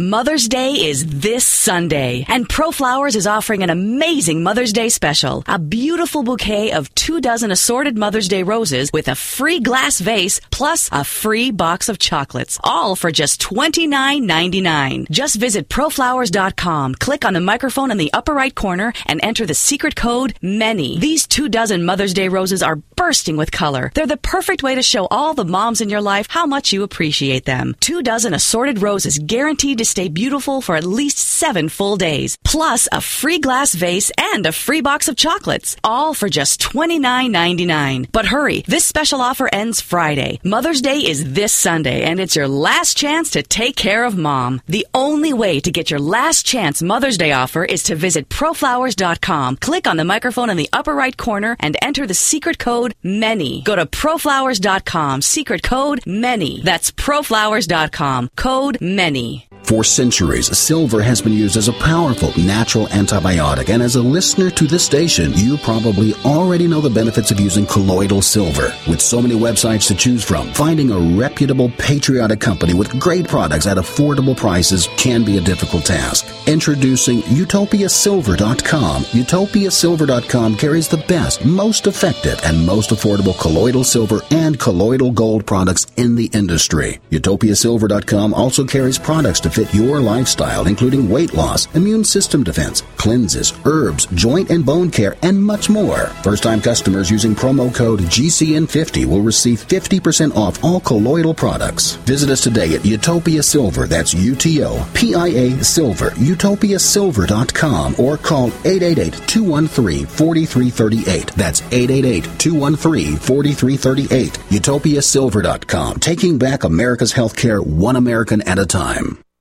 Going solar for cheap is as easy as 1, 2, 3.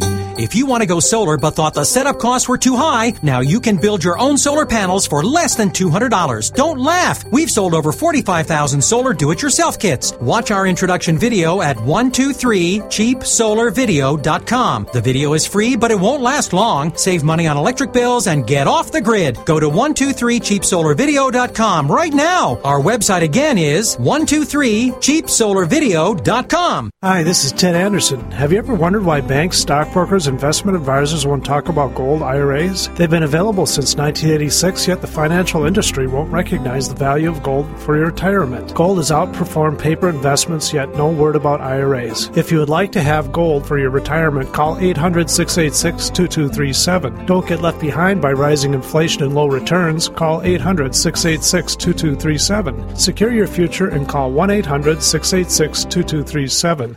Will I have garlic breath after I take Ali C? We get that question all the time about the world's best garlic extract, Ali C. And the answer is, Ali C contains stabilized allicin, nature's antimicrobial agent, and the active ingredient in crushed garlic, but will not give you garlic breath. Scientifically proven in double-blind studies, using low doses of allicin greatly reduces the number, severity, and duration of common colds. Our powerful Ali C contains 300 milligrams of stabilized allicin. Just one tablet of Ali C is equivalent to 40 garlic cloves. It's effective against asthma, MRSA, bacterial, fungal, and viral infections, and helps lower high blood pressure and high cholesterol. Plus, it's a natural mosquito repellent. Boost resistance to infection with nature's best garlic extract, Ali C. For more information and to order Ali C, call 877-888-7126 or go to garlichealthproducts.com. That's 877-888-7126 or garlichealthproducts.com. Fight back with Ali C.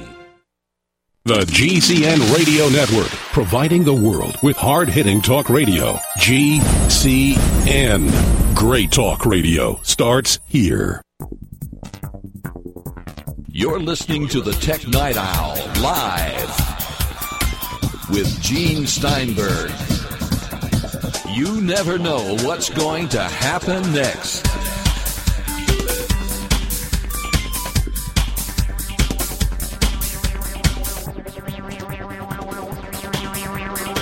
We have Adam Inks of Tidbits Magazine, who was telling me before we got started that his Mac Pro is being reluctant today.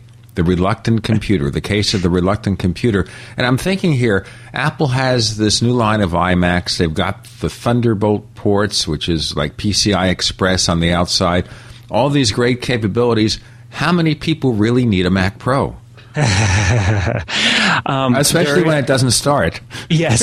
This particular one, I'm sure someone needs it really badly. But no, we'll put an ad up for you. Yeah, Mac Pro, a little used.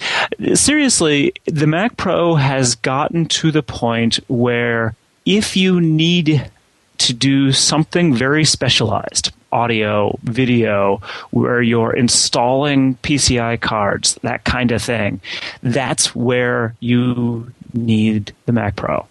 The power-wise, as far as the CPU power goes, particularly the new iMacs that just shipped, quad-core i7s, people just don't need that kind of processing power in everyday life anymore. And so to go to, a 6-core, a 12-core Mac Pro is just overkill. So honestly, not that many people who used to buy Power Macs, for instance, back in the day, need to be getting Mac Pros now. Now, one advantage, supposedly, of the Intel Xeon is the use of error-correcting RAM. Does that really make a difference anymore? It costs more. The chips cost so much more.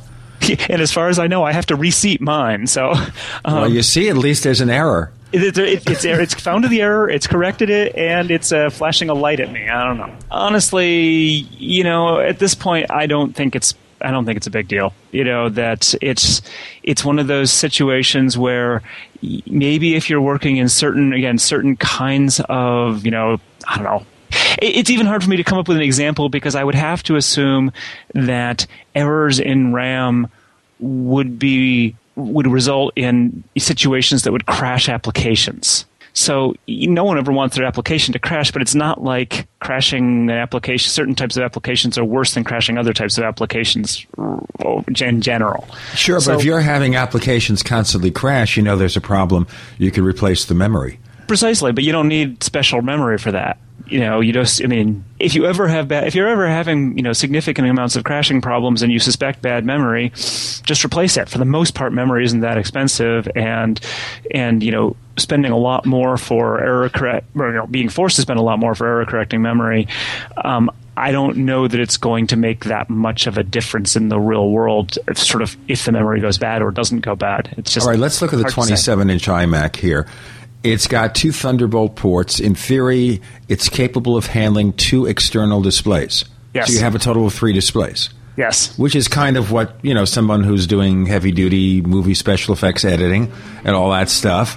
You could add an external RAID assembly as soon as they have those high-performance RAID assemblies for Thunderbolt. So a lot of the things that you would put inside the box can now be handled externally. Maybe it's not as pretty looking. It's clumsy to have all those external things. I mean, my understanding, again, is that if you're doing certain kinds of audio or video work, the tools that you use essentially will require cards. It's particularly true in the audio world.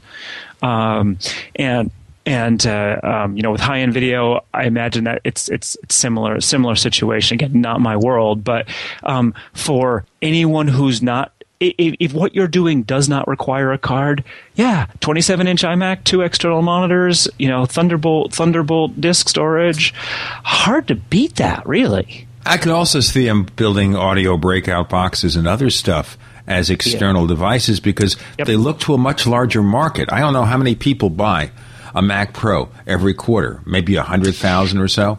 I suspect that it's more that the companies that do this would have to just sort of tweak around what they're doing to put their audio processing hardware into an external box and attach it via Thunderbolt.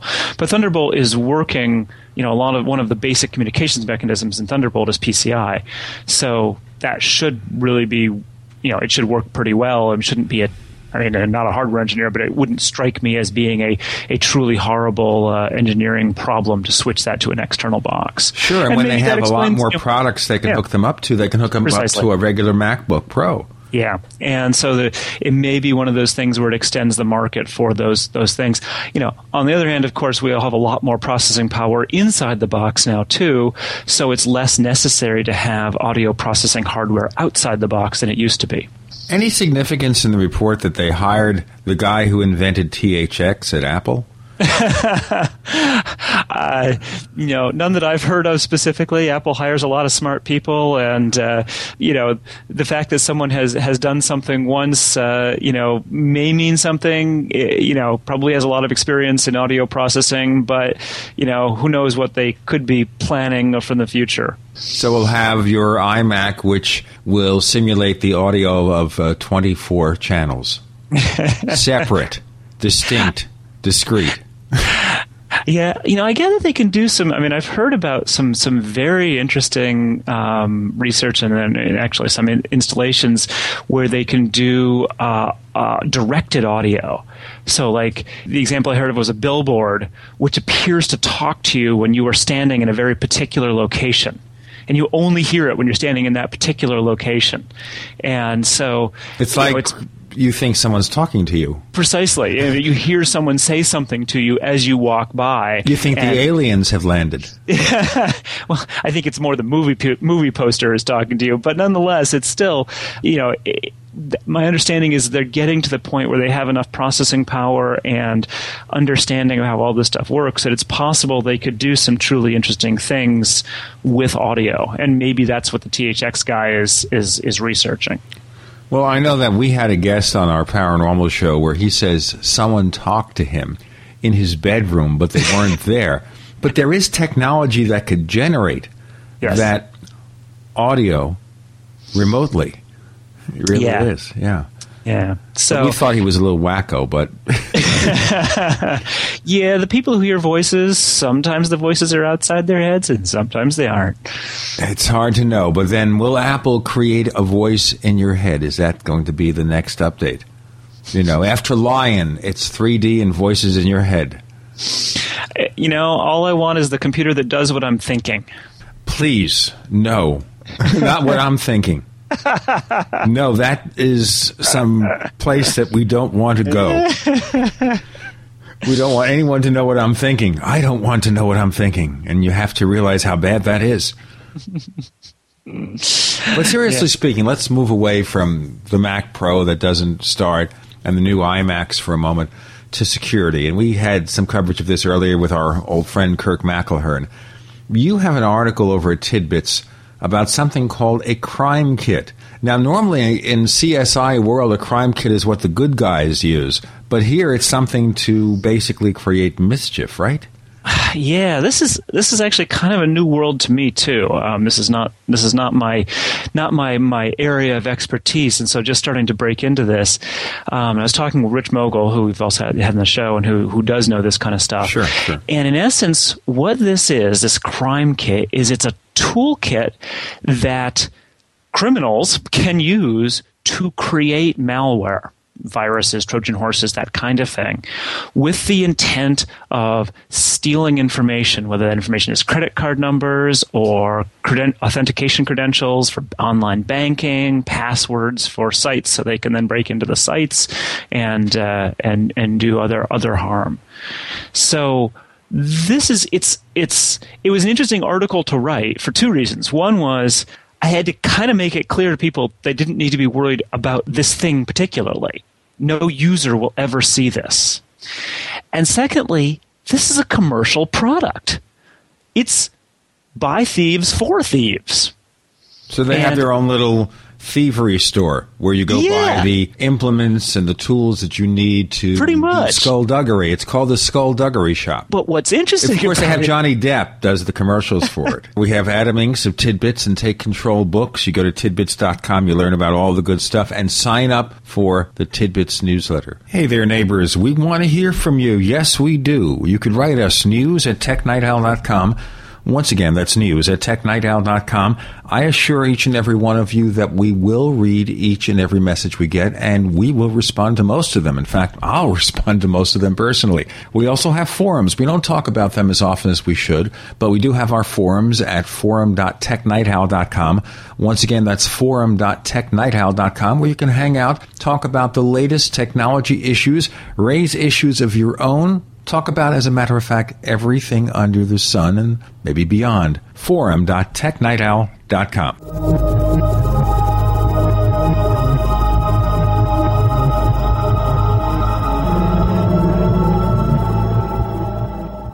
Hi, this is Ted Anderson. If you'd like to listen to GCN programs on the go, I have great news. GCN has created a Droid and iPhone application, and it's free. Just as easy as going to GCNlive.com, click on the banner, and download. Before you know it, you'll be listening to your favorite hard-hitting GCN shows, live or on demand, right on your Droid or iPhone, 24/7 and on the go. So download the Droid and iPhone app free by clicking on the banner at GCNlive.com. Thanks again for listening to GCNlive.com. Again, that's GCNlive.com. We the people grow cotton, weave fabric, engrave ink, embed strips and fibers to protect from counterfeit, then carting to a private bank, having it lent back at interest, forcing taxes to service debt. This capitalism, or was Jefferson correct when stating a central bank issuing the public currency is a greater menace to the liberties of the people than a standing army? Ted Anderson, I'm placing a free silver dollar in a book that explains our monetary system. Call for your copy, 800-686-2237. It's time to understand the system. Call 800-686-2237. That's 800-686-2237.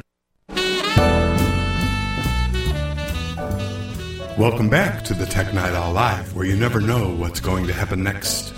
And now, here's Gene Steinberg.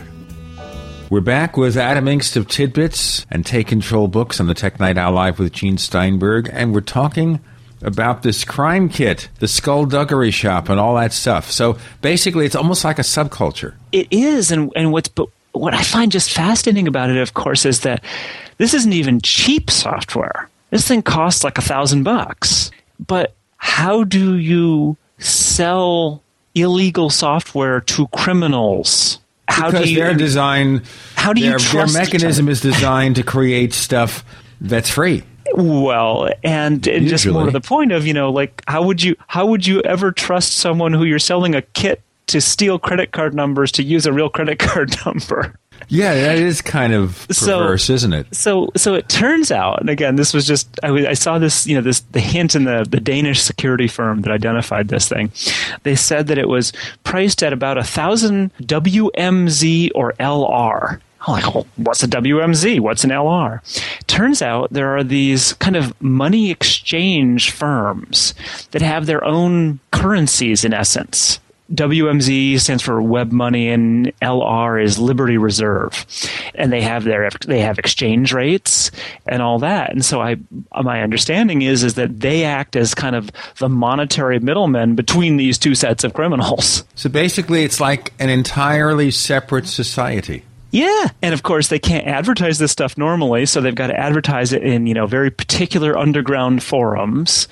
It's really strange, and this one isn't even expensive. There's other of these crime kits that are even pricier I've seen. So, and I would assume though they have to be able to take that investment and profit from it. Otherwise, what's the point? precisely. And that's what I'm kind of curious about. And we'll never know, of course. I mean, you don't know with legitimate companies necessarily how many they sell.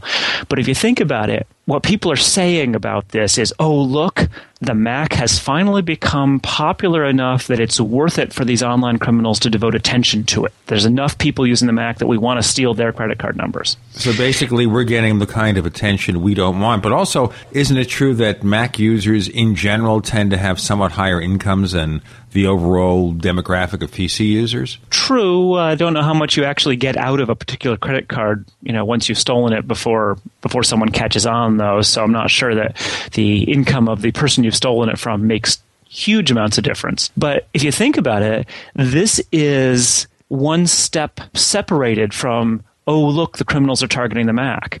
In fact, what the criminals are doing is they're targeting the people who might target the Mac. These people are taking off a risk that the Mac is popular enough to sell it to their criminal customers who will then create the malware. So therefore, there were Windows-based crime kits just like this. Yes, there are Windows-based crime kits just like this. And Rich has said that he doesn't think this is the first one for the Mac, but it's the first sort of full-fledged advanced one. Oh boy! Now, what does this mean? What can you create with this? Is this like Xcode for the criminal mindset? Yeah, I think it's lower level than, or easier than Xcode. It's more of a graphical, kind of graphical interface for creating this stuff. We have to assume criminals aren't as smart then. Yeah, well, not the people who are buying this stuff, no. Most of these things are numbers-based. I mean, in terms of, you're not going to sucker that many people or get that many people infected, so you have to be spreading it as widely as possible. So my suspicion is that this provides code that creates, viruses or maybe can be embedded in viruses or Trojan horses in ways that will, or that actually... Take it back. This particular one, now that I'm remembering exactly how it works, it allows you to exploit Firefox. And so you can create web pages that the Mac version of Firefox, when it is used to view those web pages, if you can somehow steal the information that people enter on those web pages. So it'd be more used in phishing, where you put up a site that looks like the person's online banking site and then steal their credentials as they log in. But doesn't Firefox warn you of this? In theory, but I think the point of this kit is that it has known exploits, or it is taking advantage of vulnerabilities that have not yet been patched. As a kit... It's like a running target. Yeah, my understanding is it's a little bit like the reverse of antivirus software, where antivirus software is constantly adding new definitions to find new viruses. This is constantly adding new vulnerabilities, so that you can generate a new piece of malware where, if one particular vulnerability is blocked by an upgrade, then you can just generate new ones. And it was weird writing this up because I felt myself falling into kind of normal journalist phraseology of, currently supports Firefox with support for Google Chrome and Safari on the way. It's like, wait a minute, I'm talking about illegal software designed to make viruses and phishing sites and things like that. And I'm talking about it in this kind of blasé, support is on the way terminology. You're treating it like a normal story, which in a sense you want to be writing normal stories even about strange things. Yeah, it was just so odd to do this. And realistically, the fact that this Danish security firm found out about this at all was a bit unusual. These people obviously are trying to keep it under wraps so that only criminals will find out about it. And so I would be surprised if we hear too much more about it. It's possible that people deep in the security field will know if a particular type of phishing website or a particular type of virus or whatever is generated with it. But it's not likely that we as normal users will know that or frankly care. They don't have a marketing department to get the word out. But now that you got the word out, you think they might want to come after you? I'm being half serious. I can't see why they'd care one way or another. If anything, I was giving them press. It's one of those things where I don't care what you say about me, but please spell my name correctly. Yeah. Okay, so the crime kit is called what now? It's got this weird name, Wayland Yutani, and I knew him well. I went to school with him in Brooklyn. I saw a reference somewhere that it was it may have been related to like a place or a space station in some movie or something like that. But it didn't ring any bells for me. Now, it's interesting here. All those movies in the 80s and 90s about a computer hacker community, and it looked like they were almost living on the level of street people, who, of course, are homeless. Now, what about today? Are they living on villas or what? My understanding, and again, this is more of Rich's field than mine, is that you'd more want to think of low-level mafia. Okay. That pretty much all malware today is associated with organized crime. Is it just another division of the families, as they say? Unknown. I mean, I really don't know. But, it's one of those things where it's not necessarily creating a vast amount of income. There's probably plenty of people who are doing it sort of on the freelance side, too, just like you'd have hustlers of any sort. I mean, when you're getting into the resources necessary to develop something like Weyland-Yutani, you're talking fairly significant development. And so you have to be an organization to have that kind of money. It's not just one guy in Russia. Right. Where are they, as a matter of fact? Where are these people located? We think, Russia is a place where you might have people like this. Places where, the rule of law is potentially a little bit weaker. So I imagine, bits of Eastern Europe, Russia, some of the ex-Soviet republics. Certainly there's enough legitimate and very talented Macintosh companies in Ukraine, for instance, that I would be shocked if there weren't plenty of talented programmers on the other side of the law there too. There is an amazing tech community in the Ukraine. Yeah. I know, for example, that a lot of the tech support people for one of the web hosts we use for our server, they are located in the Ukraine. They are smart people. Their grasp of English is excellent. They just know everything that has to be known about the server community and about the particular software we need to use. Yeah. Yeah, and realistically, there are a lot of places like that. There are people in Southeast Asia, same kind of thing. And, probably what we're seeing is, again, one of the reasons why you see more of this stuff targeting PCs is that when you get into some of these other parts of the world where Macs are harder to come by and are more expensive, they just don't have the experience necessary to write really low-level, sneaky software. So, it's in some ways probably got a little bit easier for them after Mac OS X because there's the Unix base of Mac OS X. Let's move into another segment here. We have Adam Engst of Tidbits Magazine and Take Control Books. We've got a lot more coming on the Tech Night Owl Live.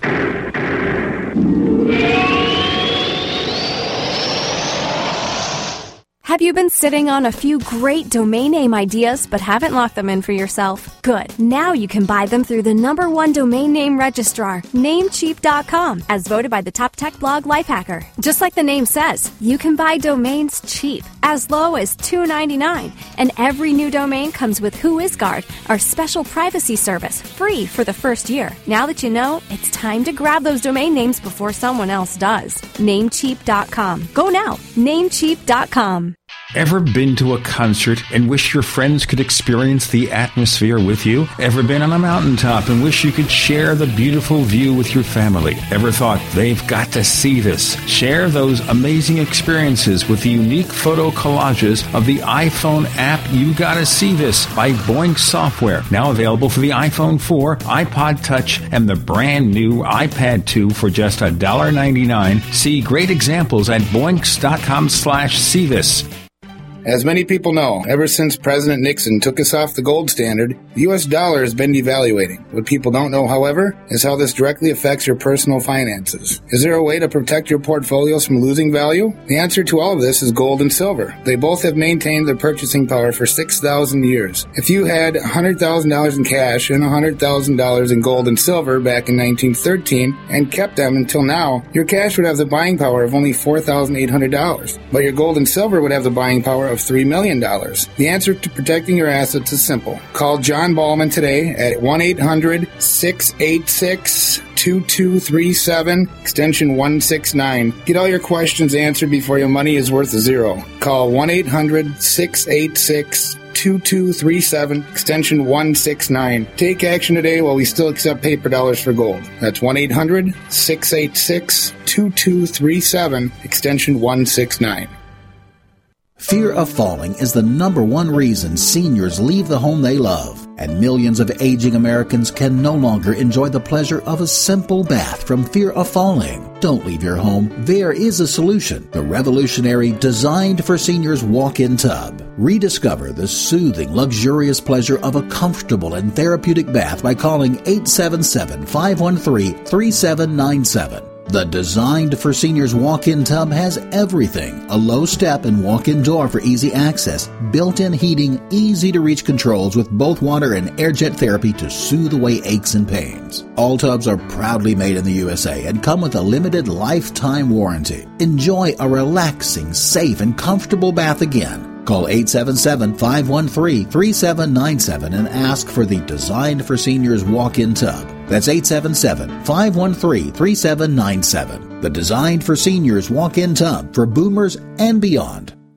Spring and a new growing season are here. Plan a healthy garden easy and fast with OrganicaSeed.com. Easy because OrganicaSeed.com offers one of the largest online selections of organic, heirloom, non-hybrid, and untreated seeds, as well as tobacco and cotton seeds at low prices. Go to OrganicaSeed.com, spelled ORGANICA, seed.com. OrganicaSeed.com. Remember, Organica Seed is healthy seed. Hi, this is Ted Anderson. Have you ever wondered why banks, stockbrokers, investment advisors won't talk about gold IRAs? They've been available since 1986, yet the financial industry won't recognize the value of gold for your retirement. Gold has outperformed paper investments, yet no word about IRAs. If you would like to have gold for your retirement, call 800-686-2237. Don't get left behind by rising inflation and low returns. Call 800-686-2237. Secure your future and call 1-800-686-2237. America's number one source for independent talk radio for over a decade. We are the GCN Radio Network. We want to hear from you. If you have a comment or question about the Tech Night Owl Live, send it to news@technightowl.com. That's news@technightowl.com. And don't forget, you can visit the famous Tech Night Owl community forums at forum.technightowl.com. Get in on all the action. That's forum.technightowl.com. Adam Engst of Take Control Books and Tidbits. We're talking about the Crime Kit. The Crime Kit being, of course, what has been devised by criminals to create malware types of things on the Mac platform. And, of course, they've been doing it on Windows for years. All right, the one other thing we want to discuss, and we mentioned this with Kirk earlier in the show, and that's this new Mac application, a phony application called Mac Defender. And I understand as of this week they've also got a variant called Mac Security, where they induce you to buy what supposedly is malware protection software, but all it does is enrich the people who built it. Yeah, this is nominally called scareware, where it looks like legitimate software that scares you into buying it. But of course, it's almost a protection racket, except it's not really protecting you from anything at all, except from itself. So basically, we will harm you unless you pay us. They are not actually, as far as I know, threatening harm unless you pay us, but they're pretending that harm has happened and promising to remove the warnings that say you've been infected with a virus if you pay them. Yeah, this software it relies on a couple of fairly interesting technical tricks in terms of getting people to end up at a website and then download it. And then it relies on some basic social engineering. I mean, you have to install this thing. It asks for a user administrator password. It basically runs the standard Mac OS X installer. Yeah, and once it's installed, from the screenshots I've seen at Intego's site, it looks pretty good. This is not a shoddy looking piece of software.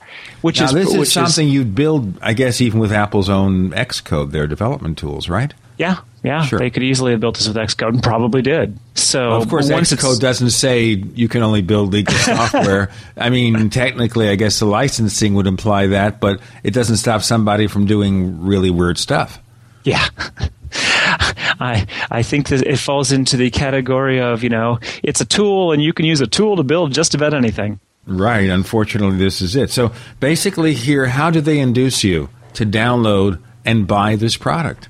Well, as I understand the process from the way Intego has described it, I haven't seen it personally, is that they use a technique called search engine optimization poisoning. And what this does is it causes sites to end up higher in Google results than they should. And so, I'd like to do that. Yeah, well, and that's the thing is it relies. It's a technique that Google is constantly fighting this battle, where people are doing things like putting a zillion keywords in their meta tags, or having a whole bunch of text in white so it doesn't appear on the page, but thus shows up in this when the robots come through and search for the content on the page. So they do things like that, such that you're doing a search for the Pittsburgh Penguins and you hit a fan site what looks like a fan site, and it's not a real fan site. It's something that's been sort of jacked up artificially in the rankings via this technique. Then, from what I gather, you see a flashing dialogue that looks like a Windows dialogue, but again, a person who's not a sophisticated Mac user would just see it as a dialogue, saying something about how your computer may be infected. Here's the part I'm not entirely sure about. Either just going to that page, or maybe you have to click somewhere, causes the file to be downloaded to your computer. Now, there's a setting in Safari which says open safe files after downloading. Right, and which we should turn off after this. Yes, you should turn that off. If that's checked, this particular file type, a zip file, it will be open. It'll be downloaded, unzipped, and opened. So it will actually run the installer for this app with either a single click or possibly not even that, as long as you've gone to one of these infected pages. Then here's the big thing. It asks you for your administrator password. If something ever asks you for your administrator password and you didn't just do something that makes sense why you should be asked, do not give it. Read my lips. Read my lips over the radio. So yeah, seriously, that if anything seems weird, just click cancel. And if you do that, you got no problems. Because now, I understand also once you set this thing up, if you just downloaded, it starts showing up porno sites or something to induce you to buy the product to get rid of those sites? Well, precisely that what it's doing is that once you do install it, if you do give it an admin password, it puts a little icon on your menu bar that indicates, it's protecting you, and various things, and then it has to make it seem as though you're infected. So its little menu bar icon flashes to indicate you're infected, and your web browser starts opening these porn sites randomly, to indicate again something bad is going on in your computer. And and you run, and the software then you click the icon, and it says, you're infected. Go here to buy this software and remove the infection. As soon as you buy the software, the alerts go away, the web pages stop opening. So you feel like you've done something. Problem is, you've just given your credit card to criminals. Right. And even if you reverse the charges, even if you figure this out and reverse the charges, you have to figure that they're doing their best to steal the credit card as well. Right. So they might use it for other purposes. Yes, or sell it to other people. Well, there's a whole lot of business in this online crime world of selling information to other online criminals. I've had it happen to me just recently. On my PayPal debit card, someone got a hold of the number, and I assume it's probably somebody locally. They skim your number, and we had an episode with John Cilio on how this is done, or they simply write the number down, or they imprint it a couple of times to have the second copy, and they try to order some kind of camera. Of course, I caught it. I called PayPal. They closed the card, so it couldn't be used anymore. They reversed the charges. I then contacted the dealer, and I got the name and address of the person who ordered this product, and I keep thinking, you know what? Should I go ahead and call the police, or because they're local and probably know who I am, they may come after me? I don't want that. So that's my dilemma. Listen, we're just about out of time. Tell our listeners where to find more information about the things that Adam Engst and your vast crew write about. Well, you can go to tidbits.com to find all of the weekly news and editorial that we're putting out about the goings-on in the Apple and Internet worlds. And then you can go to www.takecontrolbooks.com to find our latest books. So we had a couple of weeks of not releasing any, but we've coming up on a number of really good ones. We've got one from Joe Kissel called Take Control of Speeding Up Your Mac. Due very soon, and that's going to be a really good book. Yeah, right. Your Mac doesn't have to do this. It's totally legal. There will be no drug testing on the Mac. That's right. Steve Jobs will not come to your home to check it out. You can do it legally, but Joe Kissel writes so many books, I can't keep up with that guy. We can barely keep up with him. He does such a good job. Tidbits.com, TakeControlBooks.com. Adam Engst, thanks for joining us on the Tech Night Owl Live. Anytime, Gene.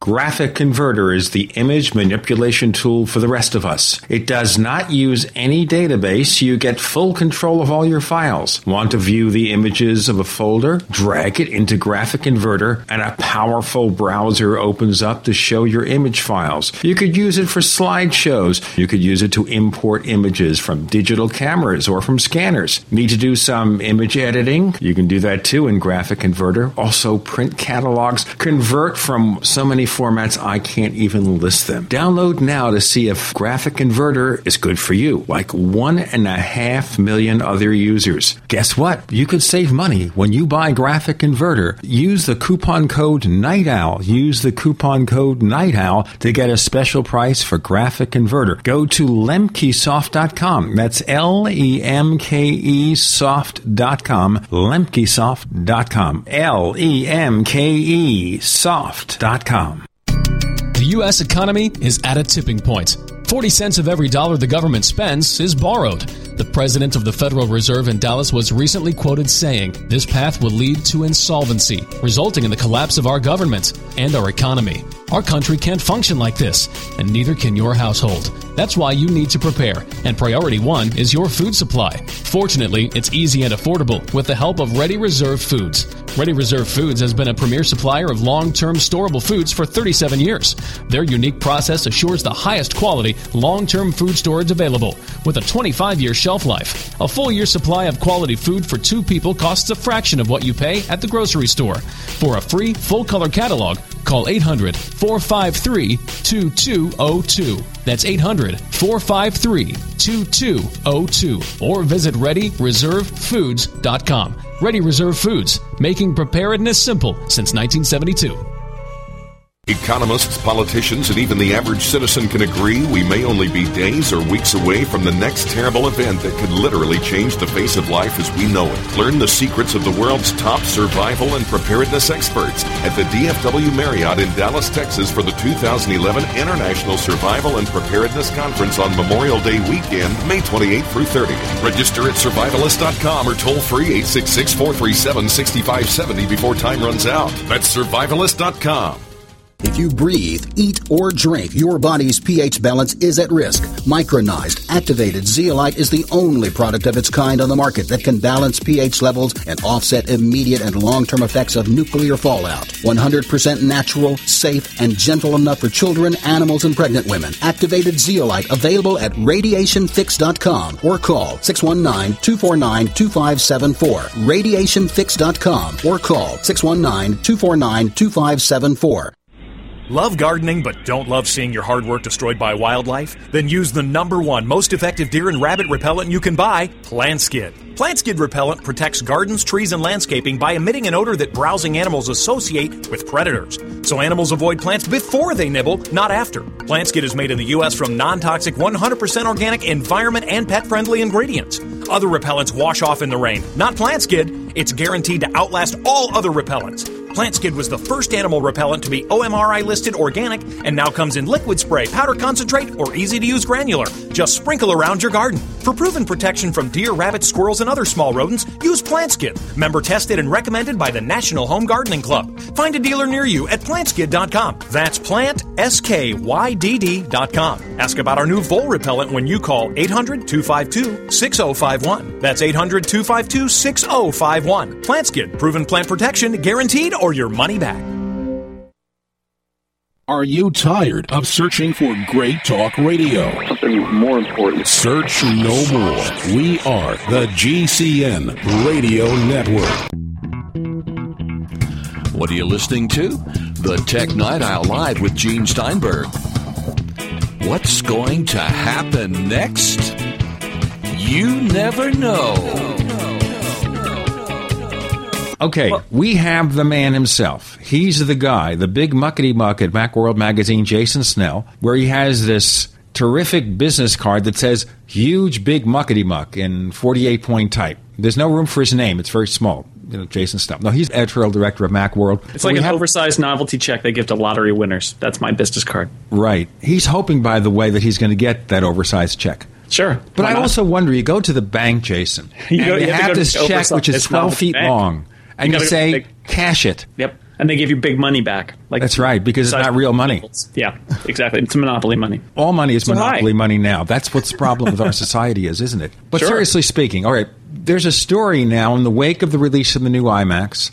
There's a story that came out that Apple is considering the possibility of moving their entire product line to the ARM processor family. They're using these processor designs for the mobile devices. Of course, Apple has the A4, the A5, but these are basically tweaked out versions of ARM processors. But they went to Intel, they announced it in 2005, started in 2006, and now the story has it that in 2014, for example, they might move to ARM processors. Now, have you heard this? What's the real skinny on something like this? Well, I mean, there's a lot of speculation going on, right? And there's a question about whether there's any fact here, and it's such a long-range thing that my feeling is, you know, you look at what Apple's done with the mobile devices where they have their own processors based on these ARM cores.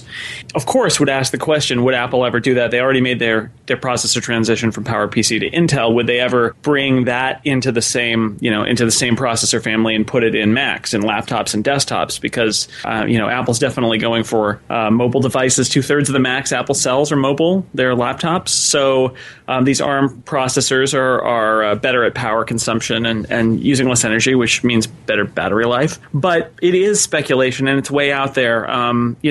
Does Apple have a project inside Apple to see what would happen if they ran the Mac OS on ARM? They had an Intel project for a decade, right? So you can take that to the bank. Wouldn't surprise me, but that doesn't mean that there's necessarily a project in place that will definitely. It feels so far out that it's like it could happen, and they might even be working on it, but it's probably still in the realm of just in case. And if Apple does do it, they'll have a transition just like they did from Intel. And from a user perspective, it will be probably about as big a deal as the Intel transition, which is to say it didn't really have a huge impact because Apple was so good at managing it. So it's a possibility, but... Correct me if I'm wrong. If you're using an ARM processor, suddenly programmers got to redesign their apps, kind of like PowerPC versus x86 or not? Yeah, well, to a certain degree, but most of that, I mean, unless you're working at a super low level, most of that stuff carried over. The Intel transition was not terrible. It was, work for developers, but for most developers, it wasn't a huge amount of work. And I would imagine that if they're keeping, that there was another transition kind of in there, the Xcode transition and moving to Objective-C for a lot of guys who are going to be left behind using other programming languages that wouldn't necessarily be there as a part of this transition if it happened. So it would probably be work, but less work than the Intel transition was for software developers. Okay, so maybe something like this, they could abstract the changes. As best they could, I guess I would say. I mean, if you look at the Intel transition, it happened, it was generally not too painful. Users didn't really notice. They built the Rosetta compatibility layer in there so that the old code would still run for a while. That's gone in Lion when that comes out. but it's been so long now that there are going to be very few programs affected by that. Everybody's made that transition. So if Apple were to do another processor transition, they know that it's in their best interest to have it be as seamless as possible, and I imagine it would be. So we would think here that maybe what Apple has been doing all along here is in preparing their operating systems to be mobile devices, the iOS and Mac OS X, that maybe they've begun to account for these potential differences for the future. Well, I mean, you've got, with Xcode, which is the development environment that Mac and iOS developers use, you can build Mac programs and target Intel processors, and you can build iOS programs and target the Apple ARM-based processors, and you can even, write to both, right? I mean, Twitterific is a good example where they're actually, the new version of the Mac Twitter client from the Icon Factory is based on their iOS code, and they've done some things to make it more Mac-like, and then, they recompile it for the processor. So it's work, certainly, but it's not a kind of a cataclysm. It's not as if they would have to start over and write a new version of Mac OS X and do all of these things. We saw that with Intel, that Apple was able to manage it over a couple of years and have it be pretty seamless. Now, the other question is here, is the ARM processor family in terms of its architecture closer to Intel than PowerPC was? I'm not a chip guy. It's really hard for me to say. I mean, they're different architectures. I think the big issue with ARM seems to be that they're very good at low power, but in terms of like high power, super powerful processing power, they are not so good. They don't have 64-bit chips right now. I guess it's on their roadmap. So it's different. It's a different chip architecture, and so it will be a lot of work inside Apple if they want to go that route. And I think that for Apple wants to control its own destiny. That doesn't always mean that it's going to do it all itself and build its own Macs based on a version of the A4, A5, that kind of family of processors. They might also look at it and say, you know what, we'll keep this around just in case Intel displeases us, but for now the Intel stuff is better, and we don't want to go through a transition there. So, I always think these rumors are fed by Apple. Not all of them, but sometimes they feed this just as a reminder to Paul Ottolini over at Intel. Hey, guys, we like what you're doing now. The Sandy Bridge chips are just fabulous. Your future roadmap looks good. And that's an important point, too. With PowerPC, it was a dead end. There was no roadmap they could follow for the future. Right. The only place that Intel, PowerPC was going there's to PlayStation. Yeah. There's good stuff there. Yeah, so it could be that they're sending a message. It could also be, Apple is investigating the idea of unifying on a single chip architecture because they want to get the Mac and the iOS devices to end up coming closer together. I mean, that's one of the thoughts, is that you might, a future Mac might be very much like a combination of a Mac and an iPad. If you're running an A4 processor or future follow-on version of this series, for example, you don't have to recompile the iOS apps. They would just run because that's their native processor. You'd have to recompile all the Mac apps to have them run. It's just really speculative. I think it's something that's kind of interesting if you're an Apple watcher to ponder, but I just can't see this being something that would be happening anytime soon. If you're a developer, I suppose you're worried that the shoe's going to drop at WWDC some year where they're going to say, we are beginning this transition like they did with Intel. But then, of course, the Mac platform, we assume, has grown so much, and the iOS platform, they could say, this way it's easier for you to write once and get it deployed on different members of the Apple family. That's much more to do with the operating system that it's running on than the chip, right? Because, I mean, that's the Mac OS and the iOS are very different in terms of their interfaces. So the other issue with the chips, Jason, is whether you could make the ARM processors as powerful.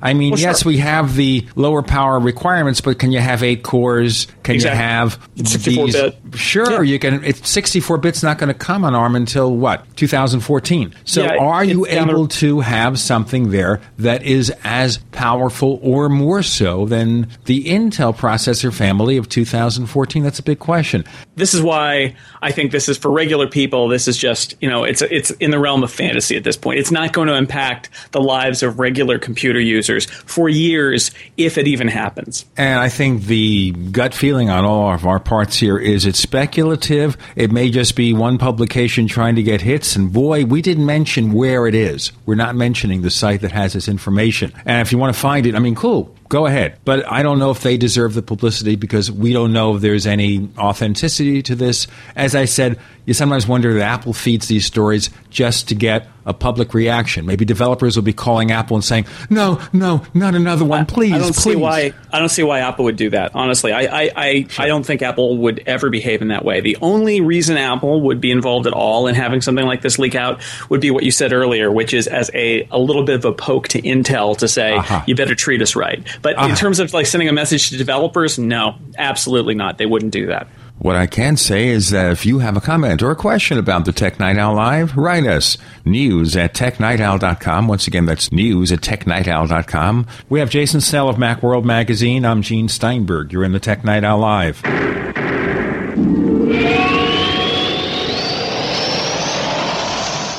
Hey neighbors, Nuance offers Dragon speech recognition for a variety of platforms. Dragon Dictate for Mac, Dragon Naturally Speaking 11 for Windows, and Dragon mobile apps for BlackBerry, iPhone, and iPad. No matter how you compute, Dragon instantly converts what you say into text, helping you be more productive just by talking. Find out more at getdragon.com. That's getdragon.com. getdragon.com. You expect professional service from your doctor, your accountant, and even the girl who takes your morning coffee order. Why not from your domain registrar, too? Namecheap.com provides stellar service with no sneaky upselling. We offer more features and security options for your website than there are ways to order a latte. And new domains come with a WhoIsGuard to protect your personal info. At Namecheap.com, you can get your domain for as low as $2.99. Now is a great time to get to know Namecheap.com. For centuries, silver has been used as a powerful natural antibiotic, and as a listener to this station, you probably already know the benefits of using colloidal silver. With so many websites to choose from, finding a reputable, patriotic company with great products at affordable prices can be a difficult task. Introducing UtopiaSilver.com. UtopiaSilver.com carries the best, most effective, and most affordable colloidal silver and colloidal gold products in the industry. UtopiaSilver.com also carries products to fit your lifestyle, including weight loss, immune system defense, cleanses, herbs, joint and bone care, and much more. First-time customers using promo code GCN50 will receive 50% off all colloidal products. Visit us today at Utopia Silver, that's UTOPIA Silver, utopiasilver.com, or call 888-213-4338. That's 888-213-4338. UtopiaSilver.com, taking back America's healthcare one American at a time. This is your call to action, America. It's time to get prepared. Food prices, fuel prices, dollar collapse, earthquakes, tornadoes, nuclear meltdown. Where's your plan? Get one at the Get Prepared Expo in Springfield, Missouri, May 14th and 15th, downtown at the Expo Center. Learn about survival economics, gold, silver, emergency food, water filtration, solar and wind power, heirloom seeds and gardening, how to prepare and defend your home, and hear from John Moore as he speaks about global warming and what the government isn't telling you. Joyce Riley's seminar about what we will do when there is no medicine. Plus, meet the 2012 candidate for President of the United States. All this and much more at the Get Prepared Expo, May 14th and 15th in Springfield, Missouri, for the low admission price of only $7. Get details now at getpreparedexpo.com. That's getpreparedexpo.com. What happens next is up to you. Getpreparedexpo.com. Sponsored by GCN and Midas Resources. Will I have garlic breath after I take Ali C? We get that question all the time about the world's best garlic extract, Ali C. And the answer is, Ali C contains stabilized allicin, nature's antimicrobial agent, and the active ingredient in crushed garlic, but will not give you garlic breath. Scientifically proven in double-blind studies, using low doses of allicin greatly reduces the number, severity, and duration of common colds. Our powerful Ali C contains 300 milligrams of stabilized allicin. Just one tablet of Ali C is equivalent to 40 garlic cloves. It's effective against asthma, MRSA, bacterial, fungal, and viral infections, and helps lower high blood pressure and high cholesterol. Plus, it's a natural mosquito repellent. Boost resistance to infection with nature's best garlic extract, Ali C. For more information and to order Ali C, call 877-888-7126 or go to garlichealthproducts.com. That's 877-888-7126 or garlichealthproducts.com. Fight back with Ali C. The GCN Radio Network, providing the world with hard-hitting talk radio. GCN. Great talk radio starts here. What's going to happen next? You never know when you're listening to the Tech Night Owl live with Gene Steinberg.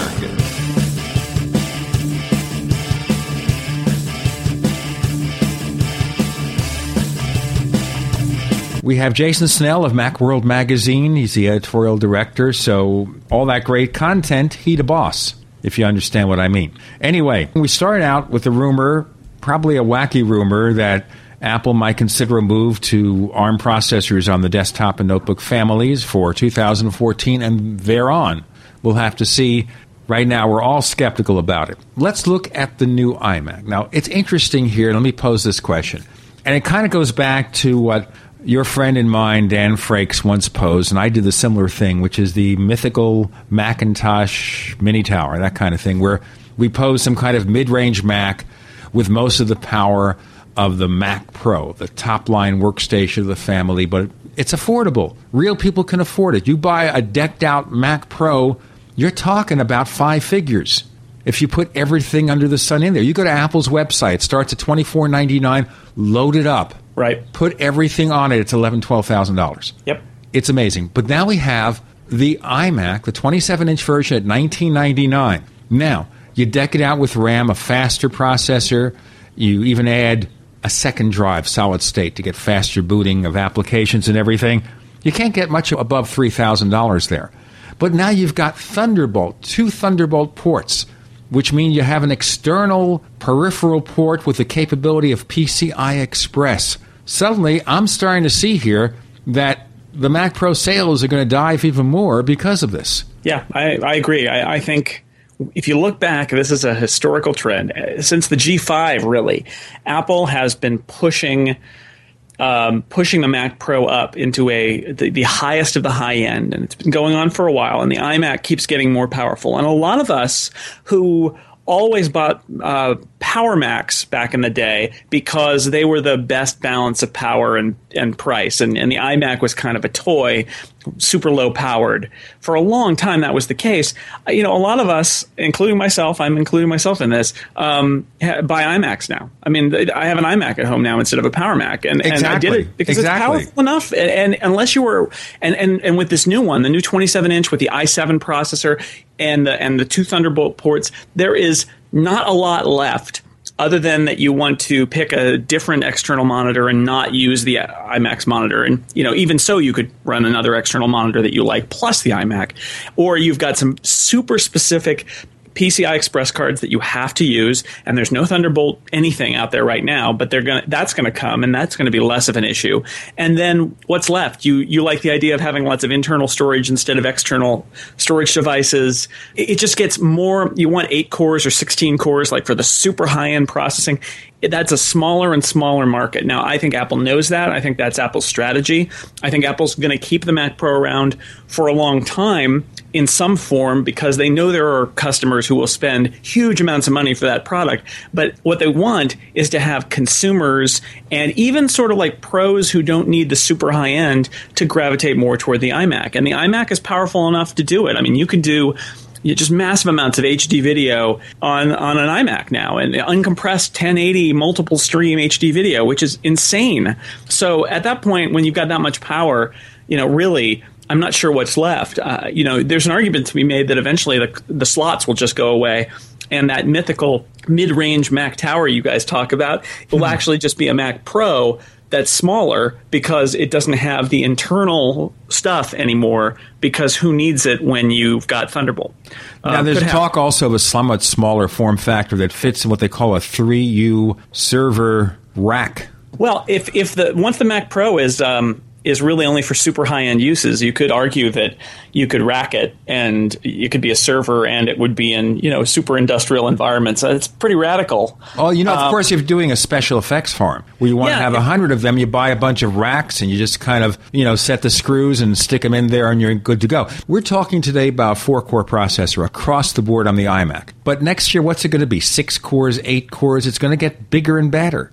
Yeah, that's where it's going, and Intel has done a very good job of progressing there. I mean, it was a big deal when every iMac had dual-core processors in it. Well, now every iMac has 4 cores, and the high-end has this virtual 8 cores, basically, even though it's a really 4 cores, it's got the virtual 8 cores. And they're smart too. They're not like the old style multi-core processors.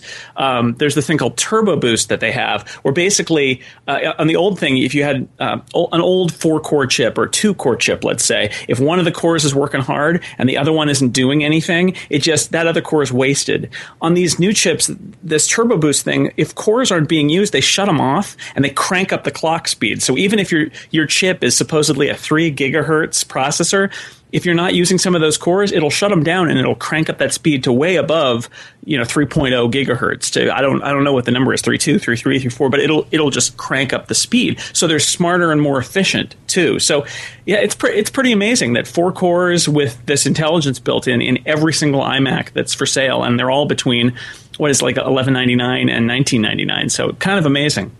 Now, consider also what Thunderbolt's going to do when we get the products here. Yeah, once an they external exist. RAID assembly with 4 drives, 4 high-performance drives. Portable, so you can just take it with you. You don't have to lug a 45-pound device. If you need the extra RAID assembly, it's portable, so you do the work at home, bring the drive to the office machine. Well, imagine stacking 4 SSDs in a RAID, because solid-state drives are so fast. So you RAID them together, and they're super fast. Thunderbolt will actually, that's a pipe big enough for all that to work. And the demo that I saw Apple do was 6 uncompressed 1080i video streams. That's huge amounts of data, all streaming over Thunderbolt from this one SSD RAID. It was kind of amazing. The problem is there's no Thunderbolt stuff yet, and it won't be until this summer. So right now, all you can really do with the Thunderbolt ports is use them as mini display ports, since they also do that. But even that is kind of cool. That 27-inch iMac that just came out will drive 2 additional huge external displays. So if you want to have just like a wall of screen, you can do it. It's pretty amazing. Let me ask you a question here. You have that high-speed port. Could you, in theory, connect an external graphics card to it? Yeah, I think. External graphics card. Yeah, I don't know. I don't know all the details of what is possible with Thunderbolt, but it wouldn't surprise me if you end up seeing a lot of like breakout boxes. Yes, that's what I was thinking. Audio breakout boxes, special processing things. And as I said, because they are portable, you're not forced to stick with this 45-pound thing. Right. 4 solid-state drives, what's it going to weigh, 5 pounds? Right. So if you imagine not just an iMac, but a MacBook Pro that's got Thunderbolt, we have those now, and you've got this super high powered external thing. You're now doing things just anywhere you want that used to be something you had to do in a studio with a Mac Pro with a bunch of cards in it. And that's kind of amazing. And you can take these breakout boxes, and they are reasonably portable. You can take, as I said, you take the RAID drive with all the work, all the special effects you've done for that movie, take it home. Work on the MacBook Pro at night, bring it back to your office iMacs during the day. You never leave your work environment. That's the promise of Thunderbolt. Now we just have to see what gets delivered, because it is very early days, like the early days of USB and FireWire. There's literally nothing available right now on Thunderbolt. So that is all still, you can't even get a cable. Sure, but Apple's selling 4 million Macs a quarter with Thunderbolt attached, because we know the rest of the line will get them. This is just the volume parts. It's just a story for the future right now, but it right, will but come. you know that no company, seeing that Apple's going to be selling 16 million of these a year, any company that makes peripherals will say, hey, let's license this thing, let's do something. They're all, and it's an Intel technology too. We should also say it's not something that's just a crazy thing that Apple invented. And they're all coming. The Thunderbolt devices are coming. It's just, if you bought an iMac today, you would get those snazzy Thunderbolt ports. You're going to have to wait a while before the products appear to take advantage of them, but they will. I'll tell you what, we're just about out of time. Jason Snell, tell our listeners where we can find more of the stuff that you do. Sure. You can just visit Macworld.com. We post like 20 stories a day there. And on my personal side, visit theincomparable.com for a podcast about sort of sci-fi and stuff like that, TVs and movies and books. And we're going to have a special episode just covering that, because it's worth it. You can contact us, technightowl.com. Check my Twitter feed, of course, with Tech Night Owl Twitter. It's Tech Night Owl Twitter. The other show is called The Paracast. At Paracast.com about UFOs and things that go bump in the night. Even people like former Governor Jesse Ventura has been there. Paracast.com. On the Tech Night Owl Live, special thanks to my friend Jason Snell for joining us on the show this week. Thanks, Gene.